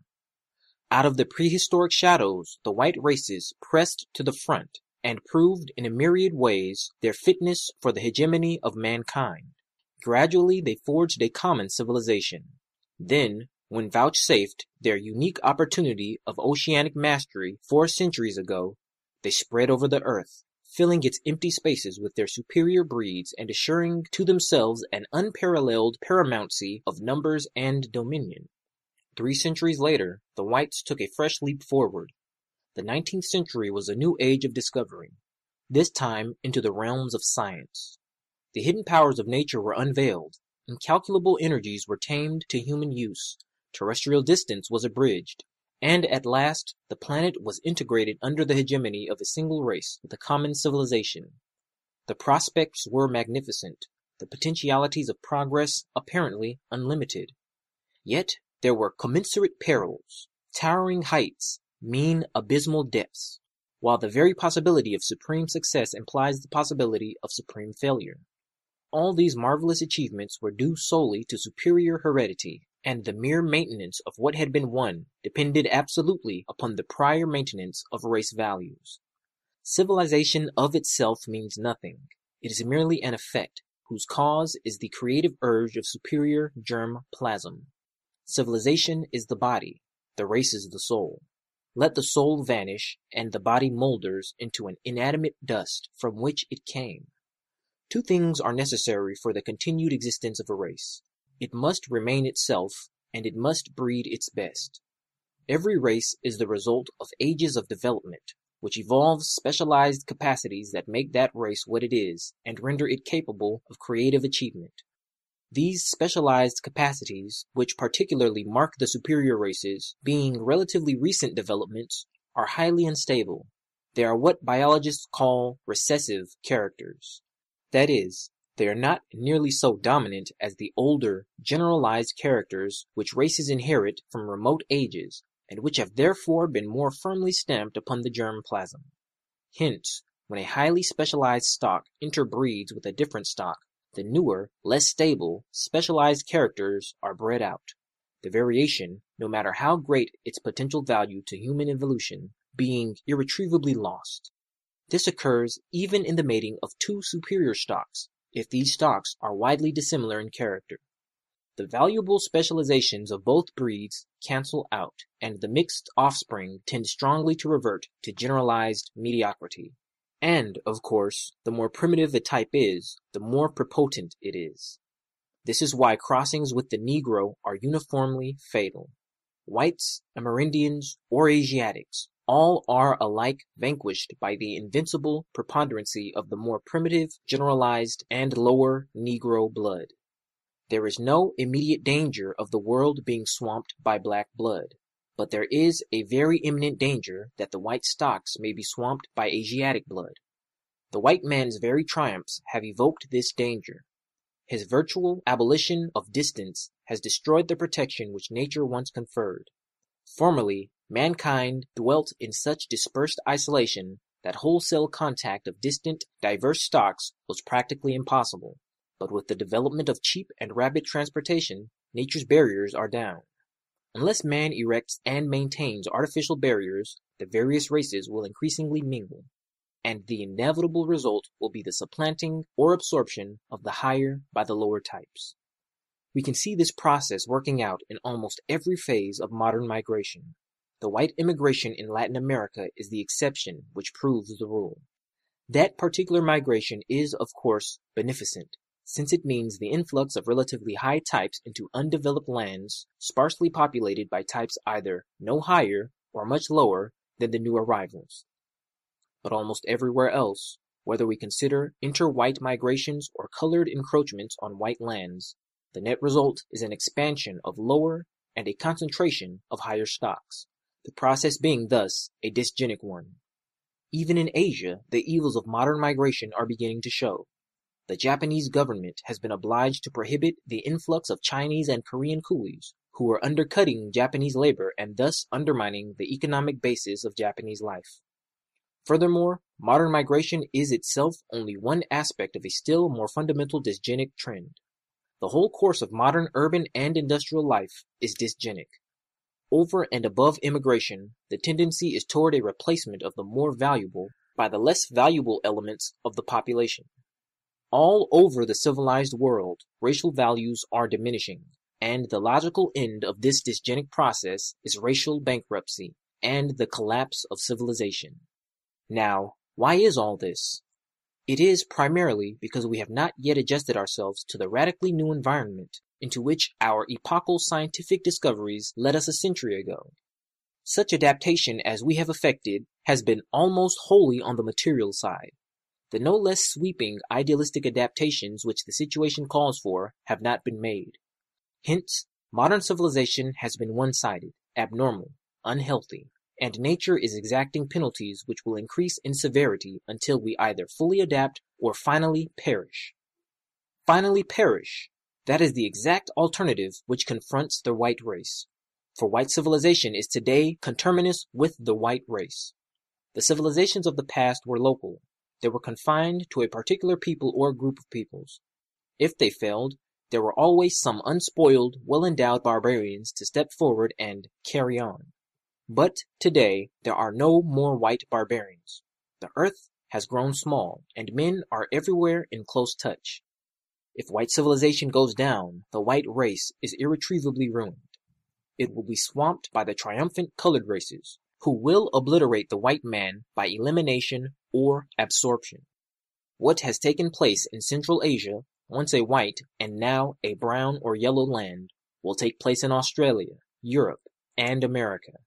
Not today, nor yet tomorrow, perhaps not for generations, but surely in the end. If the present drift be not changed, we whites are all ultimately doomed. Unless we set our house in order, the doom will sooner or later overtake us all. And that would mean that the race obviously endowed with the greatest creative ability, the race which had achieved most in the past and which gave the richer promise for the future, had passed away, carrying with it to the grave those potencies upon which the realization of man's highest hopes depends. 1,000,000 years of human evolution might go uncrowned, and Earth's supreme life product, man, might never fulfill his potential destiny.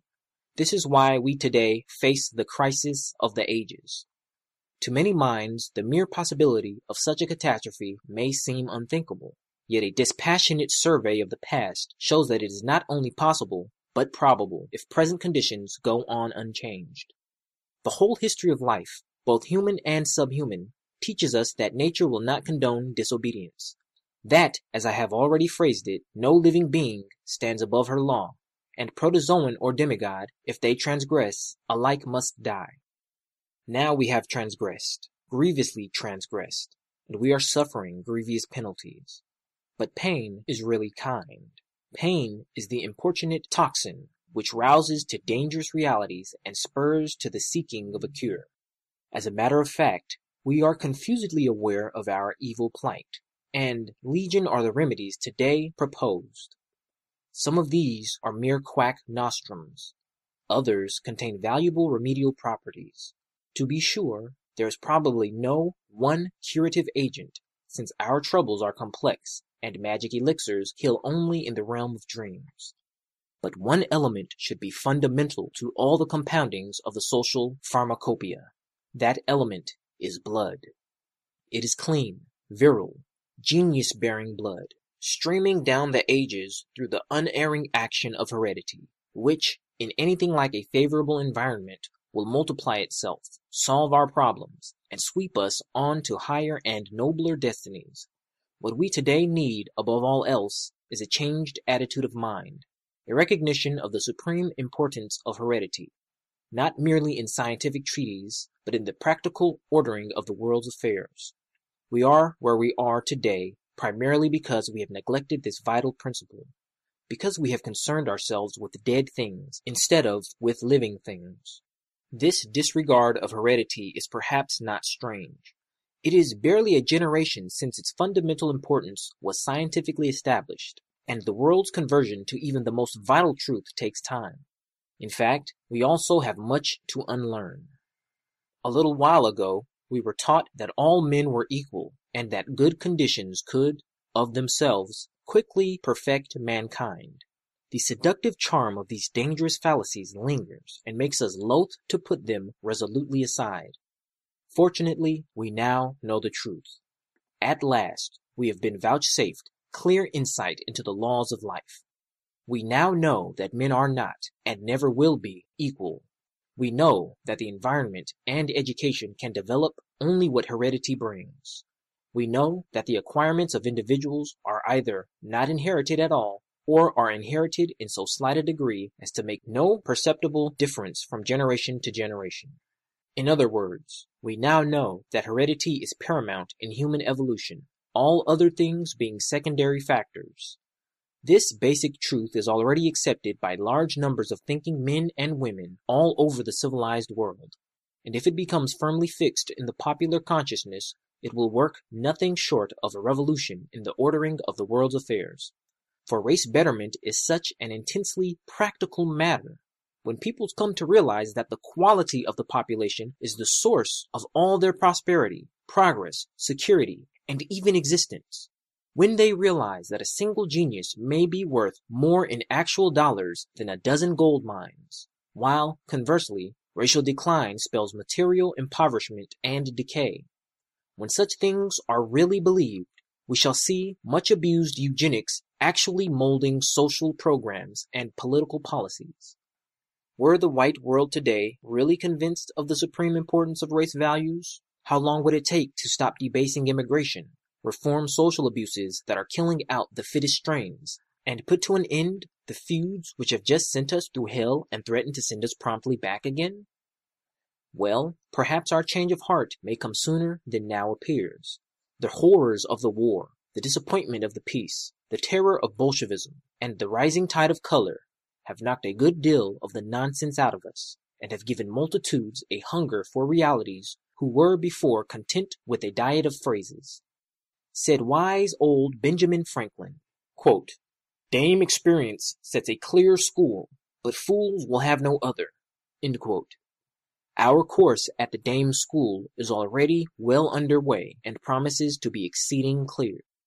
Only, it is to be hoped our education will be rapid, for time presses and the hour is grave.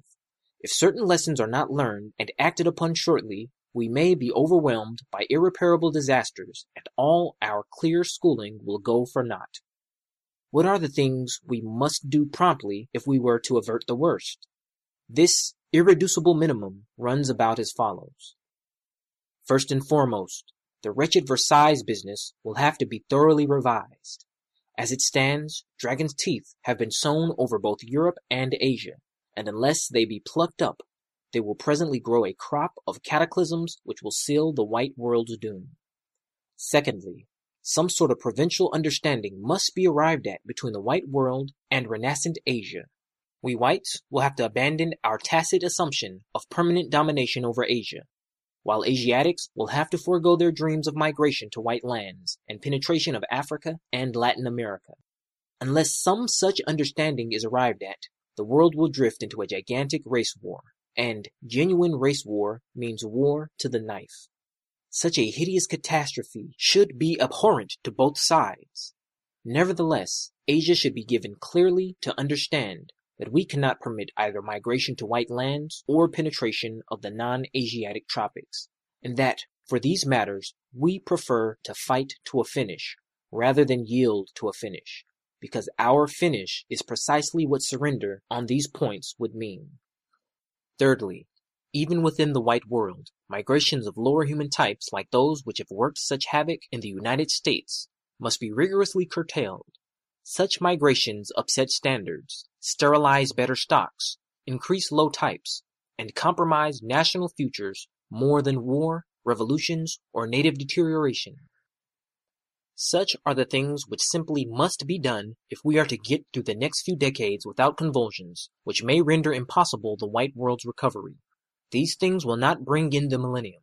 Far from it. Our ills are so deep-seated that in nearly every civilized country, racial values would continue to depreciate, even if all three were carried into effect. But they will at least give our wounds a chance to heal, and they will give the new biological revelation time to permeate the popular consciousness and transfuse with a new idealism our materialistic age. As the years pass, the supreme importance of heredity and the supreme value of superior stocks will sink into our being, and we will acquire a true race consciousness, as opposed to national or cultural consciousness, which will bridge political gulfs, remedy social abuses, and exorcise the lurking specter of miscegenation. In those better days, we or the next generation will take in hand the problem of race depreciation, and segregation of defectives and abolition of handicaps penalizing the better stocks will put an end to our present racial decline. By that time, biological knowledge will have so increased, and the popular philosophy of life will have been so idealized that it will be possible to inaugurate positive measures of race betterment which will unquestionably yield the most wonderful results. Those splendid tasks are probably not ours. They are for our successors in a happier age, but we have our task, and God knows it is a hard one, the salvage of a shipwrecked world. Ours it is to make possible the happier age, whose full fruits we shall never see. Well, what of it? Does not the new idealism teach us that we are links in a vital chain, charged with high duties both to the dead and the unborn? In very truth, we are at once sons of sires who sleep in calm assurance that we will not betray the trust they confided to our hands, and sires of sons who in the beyond wait confident that we shall not cheat them of their birthright. Let us then act in the spirit of Kipling's immortal lines. Quote, "Our fathers in a wondrous age, ere yet the earth was small, ensured to us an heritage, and doubted not at all that we, the children of their heart, which then did beat so high, in later time should play like part for our posterity. Then, fretful, murmur not they gave so great a charge to keep, nor dream that awestruck time shall save their labor while we sleep. Dear bought and clear, Wow, 1,000 years, our fathers I was titled stymied reigns. yet again. Make we My from likewise started, their got me sacrifice, two times, defrauding two not just, our sons." powerful conclusions to the audio segment. We will see if we have attentive listeners. This is not the first time that we have had the poetry of Rudyard Kipling introduced on a book study club. Folks remember previously when Rudyard Kipling has been brought up during a book study. Do you remember? I want to pull that out. Anywho, the number to dial, 641-715-3640, and the code is 564-943#. Press star 6 if you would like to participate. We have lots of auxiliary literature for this week. So I asked during the first audio segment if Professor Ross, he's mentioned so many times, his report, The Causes of Race Superiority. So one of our listeners, he nabbed it. He mentioned it during the first audio segment. He emailed it to me. I shared it. I posted it on our Facebook page. You can download it and check it out yourself. It's like 20 pages. It's not very long. Feel free. You can check that out. Also, the report that Stoddard quotes about the fast breeding Japanese in California, I thought that would be something interesting to check out as well. So I got that. That's from Literary Digest from August of 1919, which is a very important year. That was Red Summer, where you had all of the race riots around the country, which is interesting because that gets mentioned in the same issue where this article, which is titled Japanese Picture Brides Become Frights in California. That's the title of the article, and he quoted from that in the second audio segment. And then the last piece of literature, I just stumbled on this as I was looking for that previous piece that I mentioned in Literary Digest. They also have an article in that same report, Why the Negro Appeals to Violence, in the very same issue, and it's like one of the first articles in that issue. It's Why the Negro Appeals to Violence, and it's important because, again, 1919, they're talking about some of these incidents that happened in Chicago and Washington. Carter G. Woodson was a victim in the Washington, D.C. incident. He was almost killed. This was before he wrote The Miseducation of the Negro. We talked about this with Cameron McWhirter on the program, but you can download all three of these different documents if you want to check them out and do some auxiliary reading, but just fascinating information as we proceed. All the folks that we had with us before should be with us. Roz, Mel, I think 1842, the caller at 5771. You all are with us. Feel free to share your thoughts.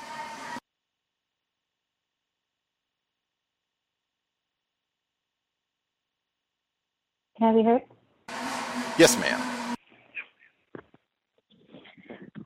This is probably my favorite part of the book. I think we finally got someplace where he's saying something that kind of just is important or it matters. One thing that I used to hear Dr. Francis Christopherson say a lot was that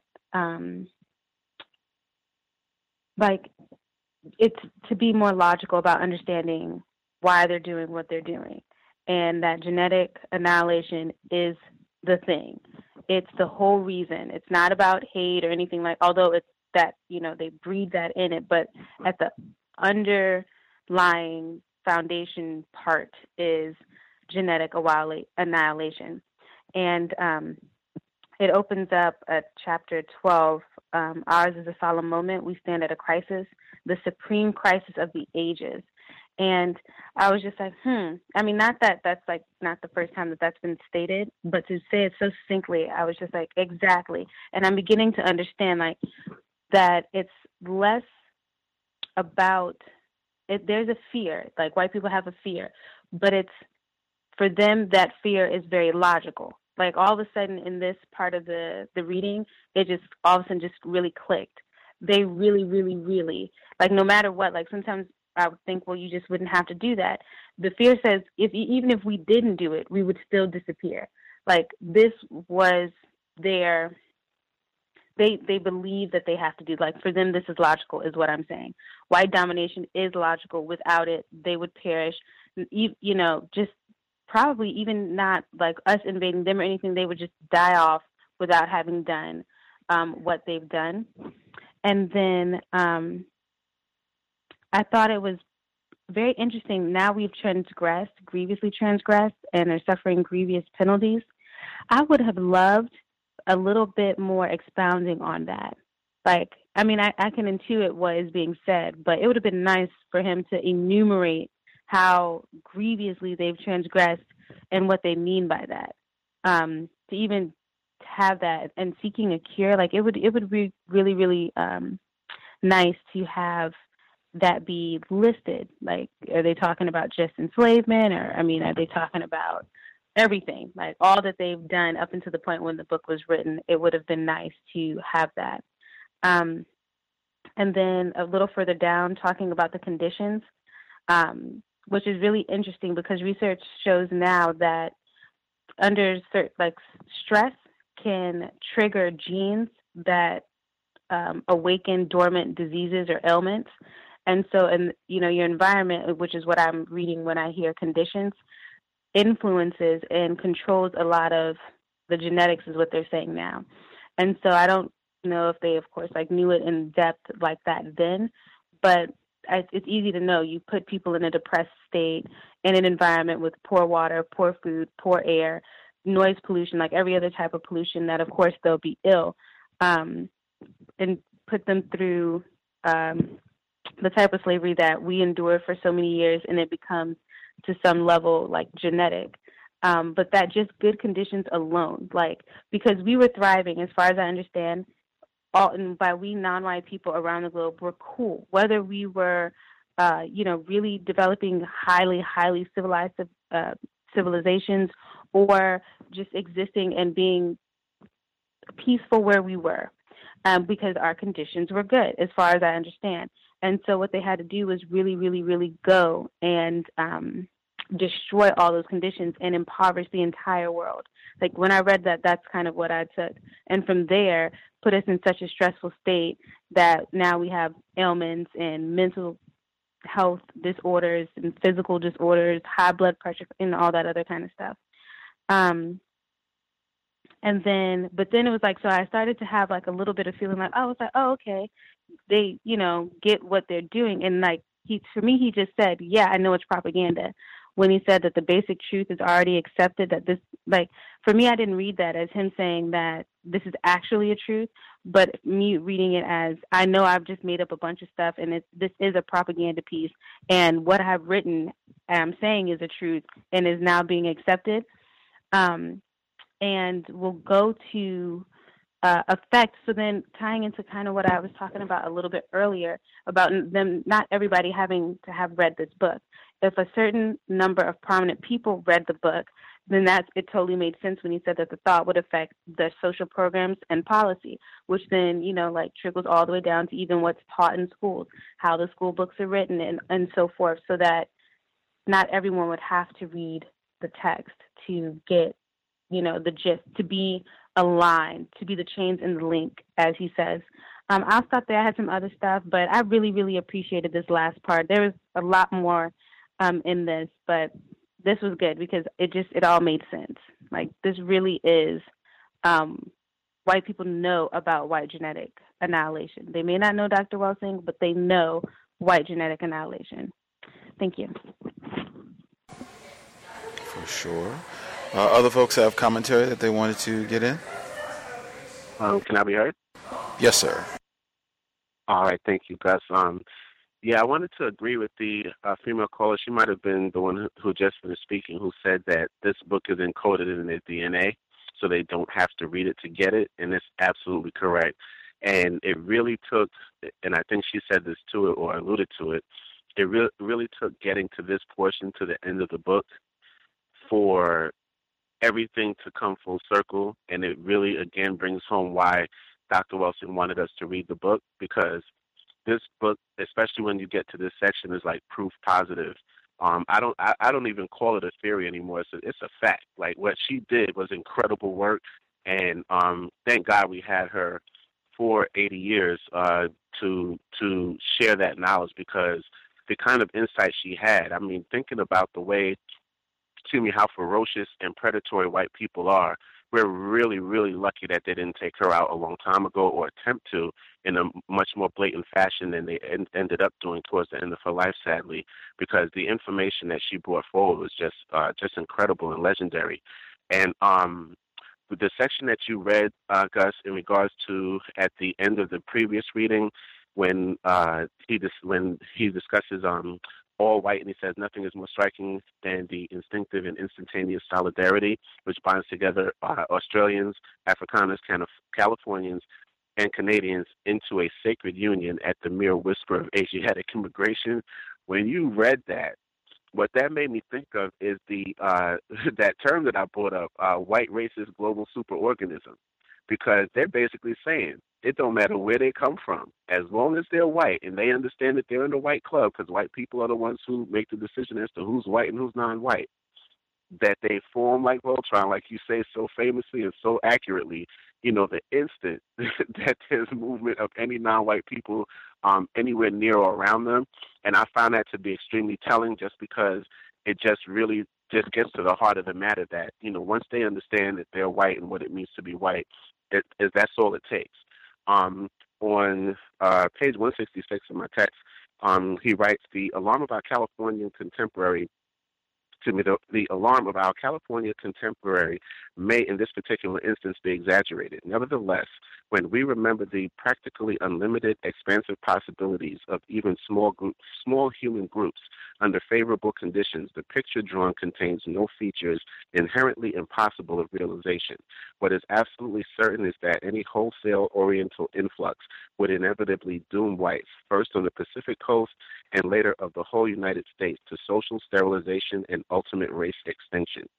What that reminded me of was, I remember there was a white albino alligator that was placed in a zoo. I forget where, but I believe it was in the United States. And whenever that alligator got into the pool with the colored alligators, all of the colored alligators would leave the water immediately. And I remember that the albino alligator, whenever it would get sexually aroused, it would turn bright pink, and it was a male, so it would go through the whole process, the mating process, and everything about it was so abnormal that none of the non-white, non-albino alligators would pay it any attention, and they ended up having to isolate it and put it by itself. So when they discussed the social sterilization and ultimate racial extinction, that's what brought to mind. It brought that report to mind to me in regards to if we were just to, leave them alone, and I think it's Karma who calls it malignant neglect. We could definitely get rid of them. No sex with them, and just let them kill themselves off and let them do whatever they do, being what they are, which is white terrorists. There was another brief section on page 167 where he writes, indeed, few observers of modern conditions have come to the conclusion that this invasion of Europe by Asiatic labor is inescapable. And they have drawn the most pessimistic conclusions. For example, more than a decade ago, an English writer asserted gloomily, no level-headed thinker can imagine that it will always be possible to prevent the free migration of intelligent races representing, in the aggregate, half of the peoples of the world. Should those peoples actively conceive that their welfare demands that they should seek employment in Europe, in these days of rapid transit of aviation, such a measure of repression is impossible. We shall not be destroyed perhaps by the sudden onrush of invaders as Rome was overwhelmed by the northern hordes. We shall be gradually subdued and absorbed by the peaceful penetration, in quotes, of more virile races. And that, to me, sounded like a Dr. Wilson moment. It made me think of the gun when she talks about the gun being the great equalizer, and that, of course, when she discussed the fact that all it takes is for non-white males to procreate with non-white females to get rid of them. And him alluding to the peaceful penetration of more virile races specifically alludes to exactly what Dr. Wilson has always talked about. And finally, at the end of the text, I thought it was extremely important when he writes, towards the end of the text, I should say, it's not at the end of the text, but he writes, so ends our survey. It has girded the globe, and the lesson is always the same. Colored migration is a universal peril menacing every part of the world. Nowhere can the white man endure colored competition. Everywhere, the East can underlive the West. The grim truth of the matter is this: the whole white race is exposed immediately or ultimately to the possibility of social sterilization and final replacement or absorption by the teeming colored races. what this unspeakable catastrophe would mean for the future of the planet and how the peril may be averted will form the subject of my concluding pages. So again, it just really reinforces Dr. Welsing's entire premise of white genetic annihilation and exactly how accurate she was when she came up with that whole concept and her brilliance. I'm going to stop and let others chime in. If I get a little more time, I have like 2 more things I wanted to touch on later. Thank you. Do we have other folks who wanted to share as well?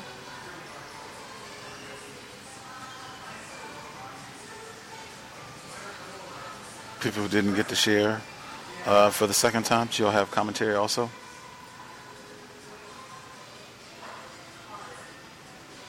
I will assume maybe. Can I be heard?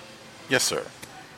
I'm sorry. I was looking at the metaphor that he used about when he says, first and foremost, the wretched Versailles business will have to be thoroughly revisited. As it stands, dragon's teeth have been sewn all over both Europe and Asia. I was wondering what he was using when he used that term dragon's teeth. I looked it up, and it was, I guess, apparently it was something used in World War II by the Germans to impede the track of tanks. So I was just wondering what that metaphor dragon's teeth he meant when he used that. That's a good point.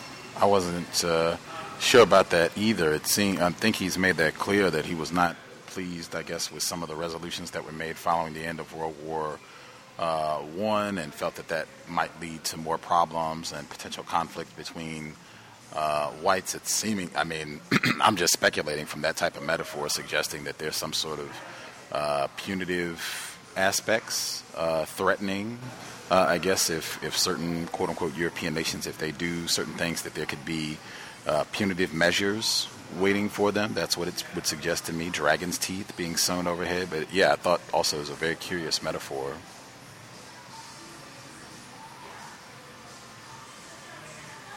Did you have more that you wanted to share, or was that was it? Yeah, right now that was it. Right on. Appreciate that. Anybody else? Mel? Any other folks we haven't heard from have commentary they wanted to get in?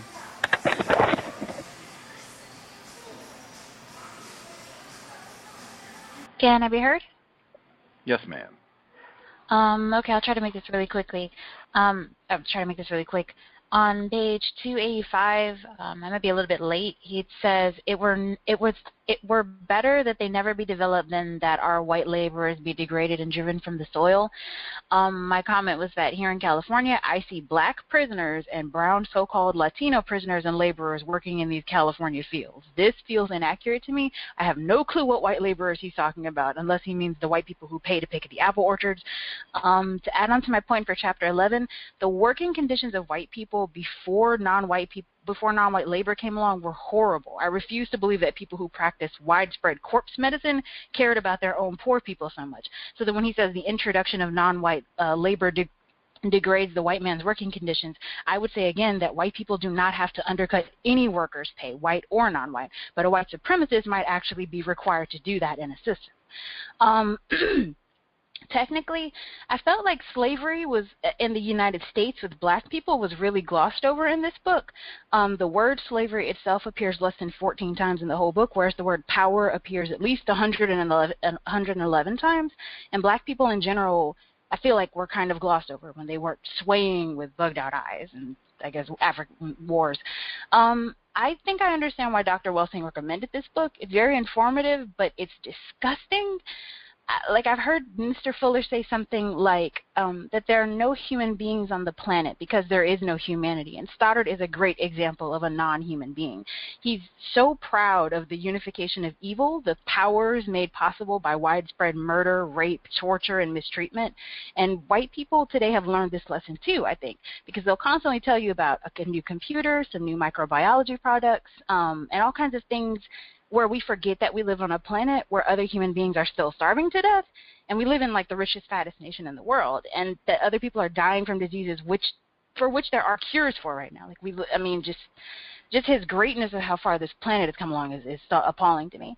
And finally, I wanted to say, my partner did want to say thank you, and thank you for letting us participate in this, and you're welcome to everyone, and we both really enjoyed participating, and I really enjoyed hearing everybody's input and just opinions in the book club. And Gus, as always, did a great job of orchestrating the reading and providing the supplemental material, like the debate. So thanks so much. I'm done. Oh, for sure. Thank you all as well. I always a bore having to narrate, so it's always grand when you have listener participation for the narration, and particularly folks to do a great job, just professional. It was outstanding. Really enjoyed it. The input as well. 3 cheers, Universal Alien. Woohoo! I had a couple quick notes. I'm also pleased because I went through South of Panama. Apparently that's one of the articles that Professor Ross authored where he's getting some of this material from. So I'm going to see if I can get my hands on that as well. South of Panama, Professor E.A. Ross. In fact, I'm going to hop to the auxiliary material because I nabbed so many interesting things. I'm going to even start with the one that was not directly mentioned, but it's in the same Literary Digest magazine that he quotes from them regularly. And this is from the same issue where they have this report that is lamenting all of these Japanese brides that have come here. They're having all these children, and they're producing more children than even whites in California in 1919. And again, this is the year of the race riots that happened all over Arkansas, Mississippi, Washington, D.C., Chicago. They're not even race riots, white terrorist attacks on black people, widespread. So this article is Why the Negro Appeals to Violence. I'm just going to read the opening paragraph. It says, McClay Hoyne, Illinois State Attorney, reports that large quantities of firearms, deadly weapons, and ammunition were stored by Negroes in Chicago's Black Belt, that Negroes had been arming themselves for months before the recent race war began, that an outbreak of Negro violence in Chicago had been planned for July 4th, and that a secret organization is counseling the Negroes to obtain what they regard as social equality by force if necessary. That's the opening line, and it goes on with more of this about, why, oh why are Negroes so violent? This is in the same issue, as I said, that Mr. Stoddard quotes from about the Japanese breeding that's going on. One of the other auxiliary pieces that I picked up from this week. This is from The Causes of Race Superiority. This is from Professor E.A. Ross that he's been referencing so liberally, where he says, closely related to energy is the virtue of self-reliance. So these are some of the qualities that he's saying are a part of what causes race superiority. So he says, closely related to energy is the virtue of self-reliance. There is a boldness which rises at the elbow touch of one's fellows, and there is a stout-heartedness which inspires a man when he is alone. There is a courage which confronts resolutely a known danger, and a courage which faces perils unknown or vague. Now, it is this latter quality, self-reliance, which characterizes those who have migrated the oftenest and have migrated as individuals. On our frontier has always been found the Daniel Boone type, who cared little for the support of his kind and loved danger and adventure for its own sake. The American's faith in himself and confidence in the friendliness of the unknown may be due to his enlightenment, but it is more likely the unapprehensiveness that runs in the blood of a pioneering breed, sometimes as in the successive trekkings of the Boers from Cape Town to the Limpopo. The trait most intensified is independence and self-reliance. Sometimes, as in the settling of the Trans-Mississippi region, the premium is put on energy and push, but in any case, voluntary migration demands men. I thought that was just such a profound commentary, and all of the examples, white people practicing racism. I think Mel's point about the minimization of the terroristic abuse of black people, enslavement of black people, and other things where that just kind of gets kicked to the side. I think the same thing in this portion here. All of these whites, they are exercising, demonstrating their manhood and self-reliance in the practice, expansion, maintenance of white terrorism. But this is Professor Ross. You can read more of that. And then the last portion, just that piece where he quotes from the Japanese picture brides become whites in California, he's upset, the person that wrote this piece, being so upset about their rates of reproduction. It's kind of a lengthy piece, but he writes one paragraph. It says, a perusal of the birth statistics of the state during recent years proves that intermarriage and intermating between Japanese and white populations in California is almost unknown. We have received millions of migrants from European countries during recent years and assimilated them as fast as they came, but to assimilate the Japanese immigrants is impossible. Apparently, nature never intended the Caucasian and the Japanese peoples to interbreed. And it goes on from there. This is the same thing where he's upset that they're not talking about making sure we preserve California as white man's country. I think this is important. Not just, number one, at this time period, you had a lot more flagrant Lothrop Stoddard and Lucille Stoddards, where white women and white men could come out and just talk this bluntly, very much akin to what you have now, where that has kind of resurged with what they're calling now white nationalism and Trump and all of that. But you had a lot more of that. You didn't have the refinement where you could just come out and say this type of thing and not be, assailed and attacked. You would be a respectable person doing what you're a respectable white woman, respectable white man. That's one. I also thought just all of this kind of reinforces, I think, what we've all been saying about how so much of this, it just tremendously corroborates what Dr. Welsing has been saying, her theory of white genetic annihilation, and why they practice racism, white supremacy, and why this is such an effective rallying cry seemingly at any time for whites to rally other whites for the practice of racism and to motivate and do things to preserve the global white minority.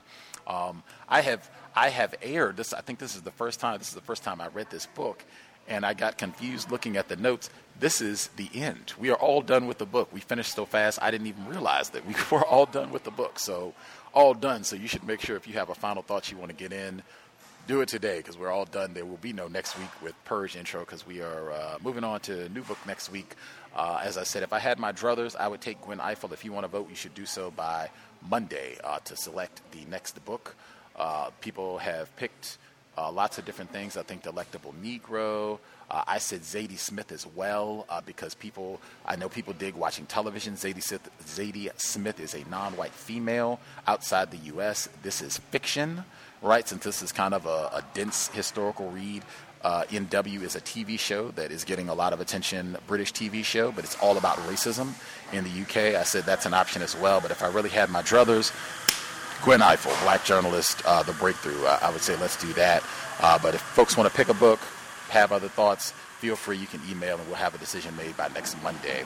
I will get one more comment in, and then if anybody else has anything they want to share before we conclude this section, let me see.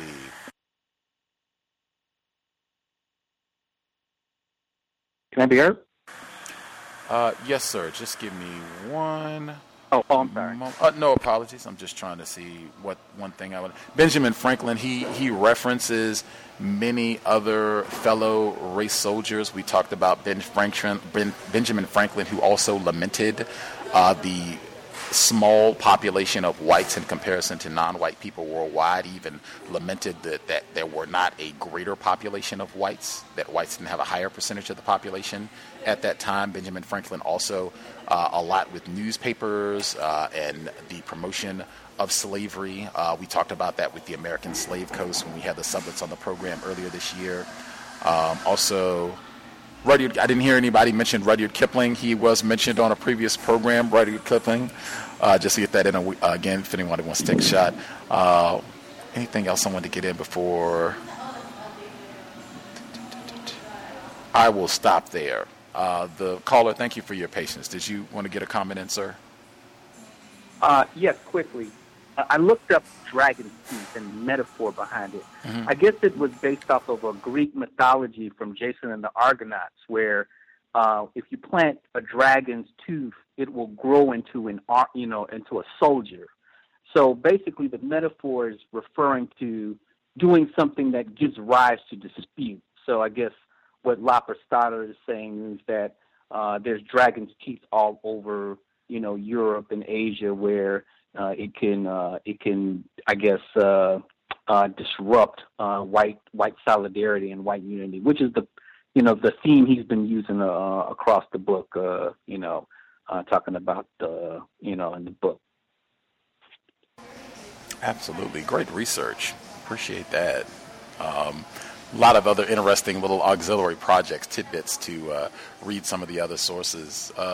Any other concluding comments folks want to get in, since this is all wrapping up? Any additional insight as to why Dr. Welsing picked this book, how this related to her thoughts about Donald Trump? I do think it's fascinating. I cannot emphasize that enough, us reading this book at a time where white nationalism is now the new big term that they're saying and is prominently being discussed and used.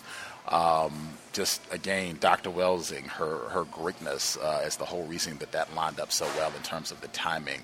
But any final comments that folks want to make about that or anything relating to the text before we conclude? Can I be heard? Yes, sir. All right. Thank you very much. What were the last couple of questions? My mind just went blank for a second there that you were asking briefly. Just any additional insight as to why Dr. Welsing recommended the book, as to how this book may have related to her prediction about Trump's success, the commentary about there being so much discussion at this moment. We're reading the book at this moment where there's so much discussion employing terms like white nationalism and even white supremacy directly. If you have any thoughts on any of those or any other concluding topics before we ride. Sure. I think that this book and just everything about it really is like the DNA blueprint for how white supremacy functions. And I think it's a gem simply because when you come across something like this, it really brings everything about what makes white people function like they do into full view. Their propensity for lying, grandiose personality disorder, narcissism, like the previous female caller had brought up earlier, psychopathy, sociopathy, is all in here. Their ability to obfuscate history and change reality, especially like you were saying earlier, and I think it was the same previous female caller, Mel, I think it was, forgetting or completely ignoring what was done to African people. I mean, I think it's everything that she's ever said and ever written on the subject of racism, white supremacy. You can find the everything that you need to know to understand what gave her the ideas that she had that turned into be that fact. Because I don't even like to call it a theory. It is so far beyond a theory, and her brilliance is just pure legend. I mean, we should be talking about her for as long as black people exist on this planet. Her name should be in the mouths of every one of us because it really makes her work that much more transformative in its impact, simply because it's made plain in a way that I don't think it's made plain in any other text. And I think that's why she asked us to admonish us, I would say, to really, really read this book and take it seriously as far as studying this text. And one thing I found important was right before the poem by Rudyard Kipling, when he writes, well, what of it? Does the new idealism teach us that we are links in a vital chain charged with high duties both to the dead and the unborn?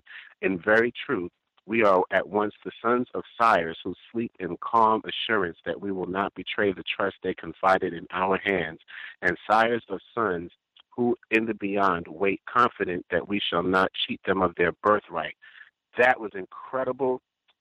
This really, again, Dr. Welsing, it also speaks to the fact that the white people plot generations ahead, thousands of years ahead, hundreds of years ahead. This is how they think. And they got the idea of doing that from African people, if you study Nile Valley history for one specific section of Africa. But what they did was they inverted it, like they invert and pervert everything that they ever steal from other people. And their forward thinking is always in the propagation of racism, white supremacy in perpetuity. So it's really deep how much this book really reveals everything that Dr. Welsing has talked about her entire life. And it's fascinating.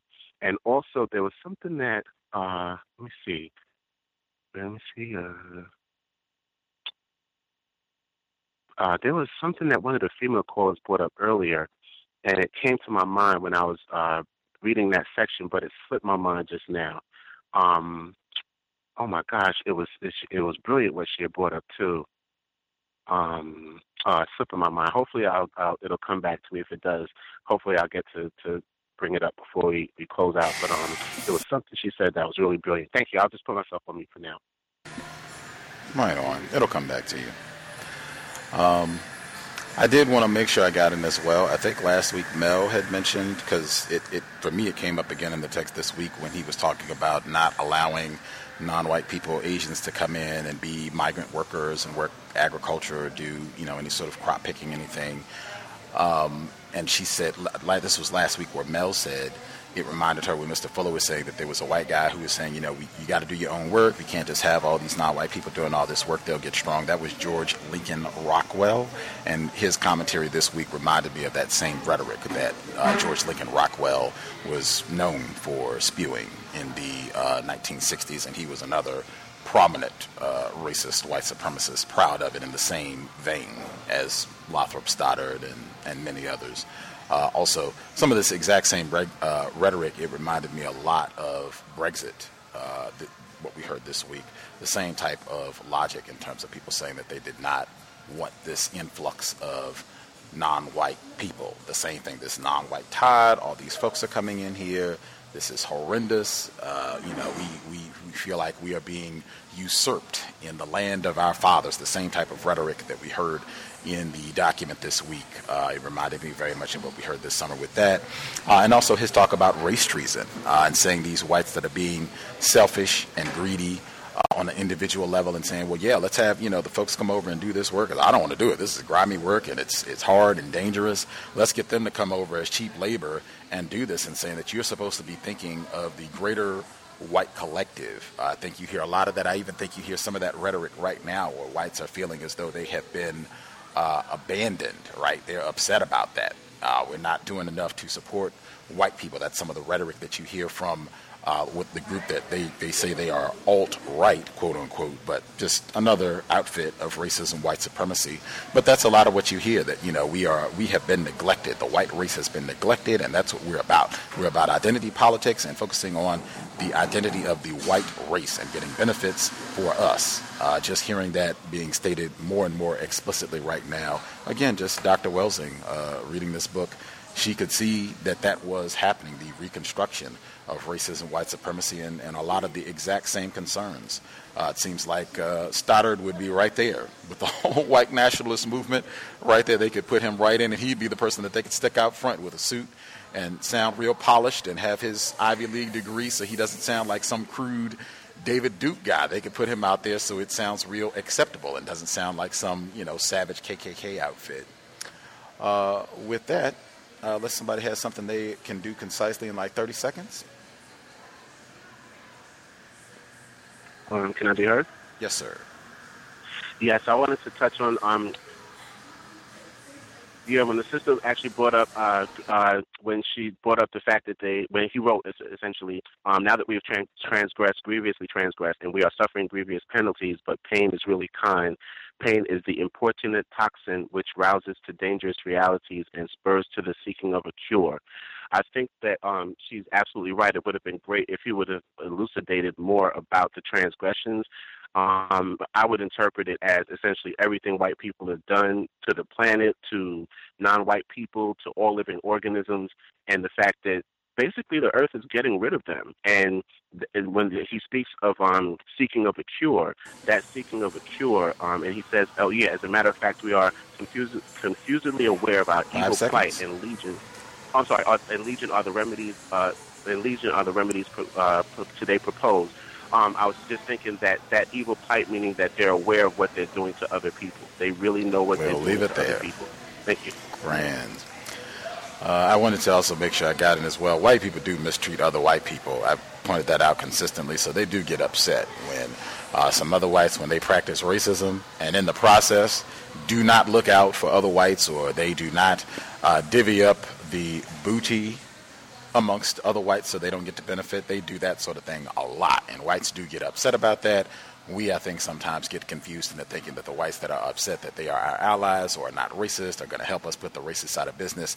That's not what it is at all. I think you're seeing some of that now, but that sort of thing does happen, and I think that's why Stoddard was addressing this. I also think it's important, too. I think whites, this type of effort, I think Stoddard writing what his concerns were, things that may jeopardize white power, white domination, and so him putting out a book with ideas about how to address those concerns. I think whites do that all the time. This is such a primary effort. They have lots and lots of these whites writing books like this.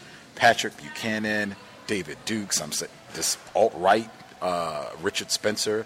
You have tons and tons. You have white women as well. I would say Ann Coulter might be one, but you have lots and lots and lots of whites who this is their effort, this is their contribution. When they see potential problems, things that they can do to motivate other whites to go out and make sure that they're doing their part to hold it down for white power, making sure that they're not making errors, and to make sure that they're looking down the road. I think there's a lot of that in this text as well. Started looking 100, 500, 1,000 years into the future and saying these could be potential problems way later. I think you see a lot of that with whites as well, and that's how you maintain a long-running system of terrorism.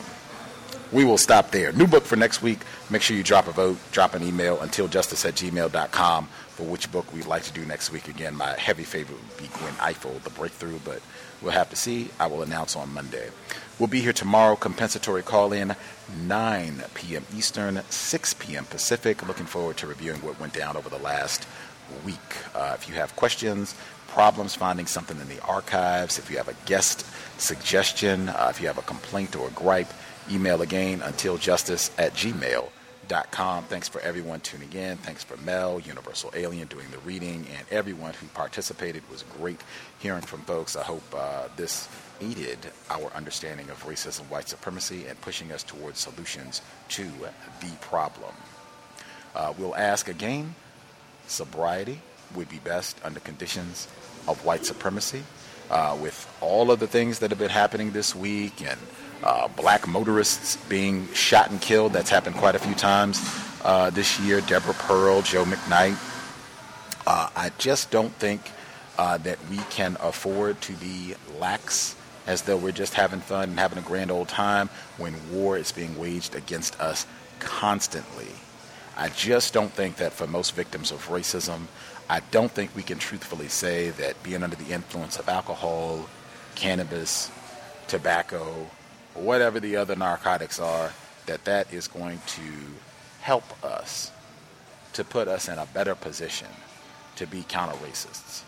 I don't think if you get pulled over, you're in a vehicle, driver, passenger, even if you're a pedestrian, and you get pulled over or stopped by Darren Wilson, Daniel Holtzclaw, I don't think too many of us can truthfully say that, hey, if I've had about 4 brews, I'm going to be way better at being able to navigate that situation, get out of it unscathed, unharmed, unarrested.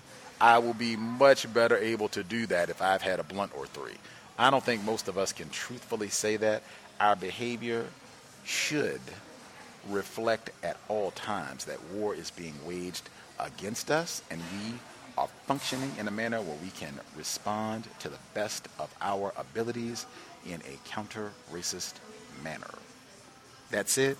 Creator, we ask that you help us remain patient with other black people, victims of white supremacy. We ask that you help us remain patient with ourselves. Remind us to demonstrate the highest levels of black self-respect at all times, in all places, each and every time we are in contact with another black person. It has been time. Replace white supremacy with justice immediately. Cal signing out. Thanks all for tuning in. Nigga, you so brainwashed. I'm a victim, brother. Problem. You're a victim. I'm a victim of 400 years of conditioning. Shut up.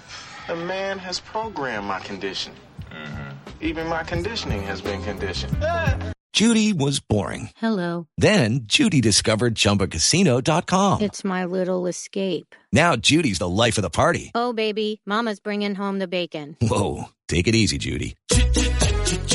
The Chumba life is for everybody. So go to ChumbaCasino.com and play over 100 casino-style games. Join today and play for free for your chance to redeem some serious prizes.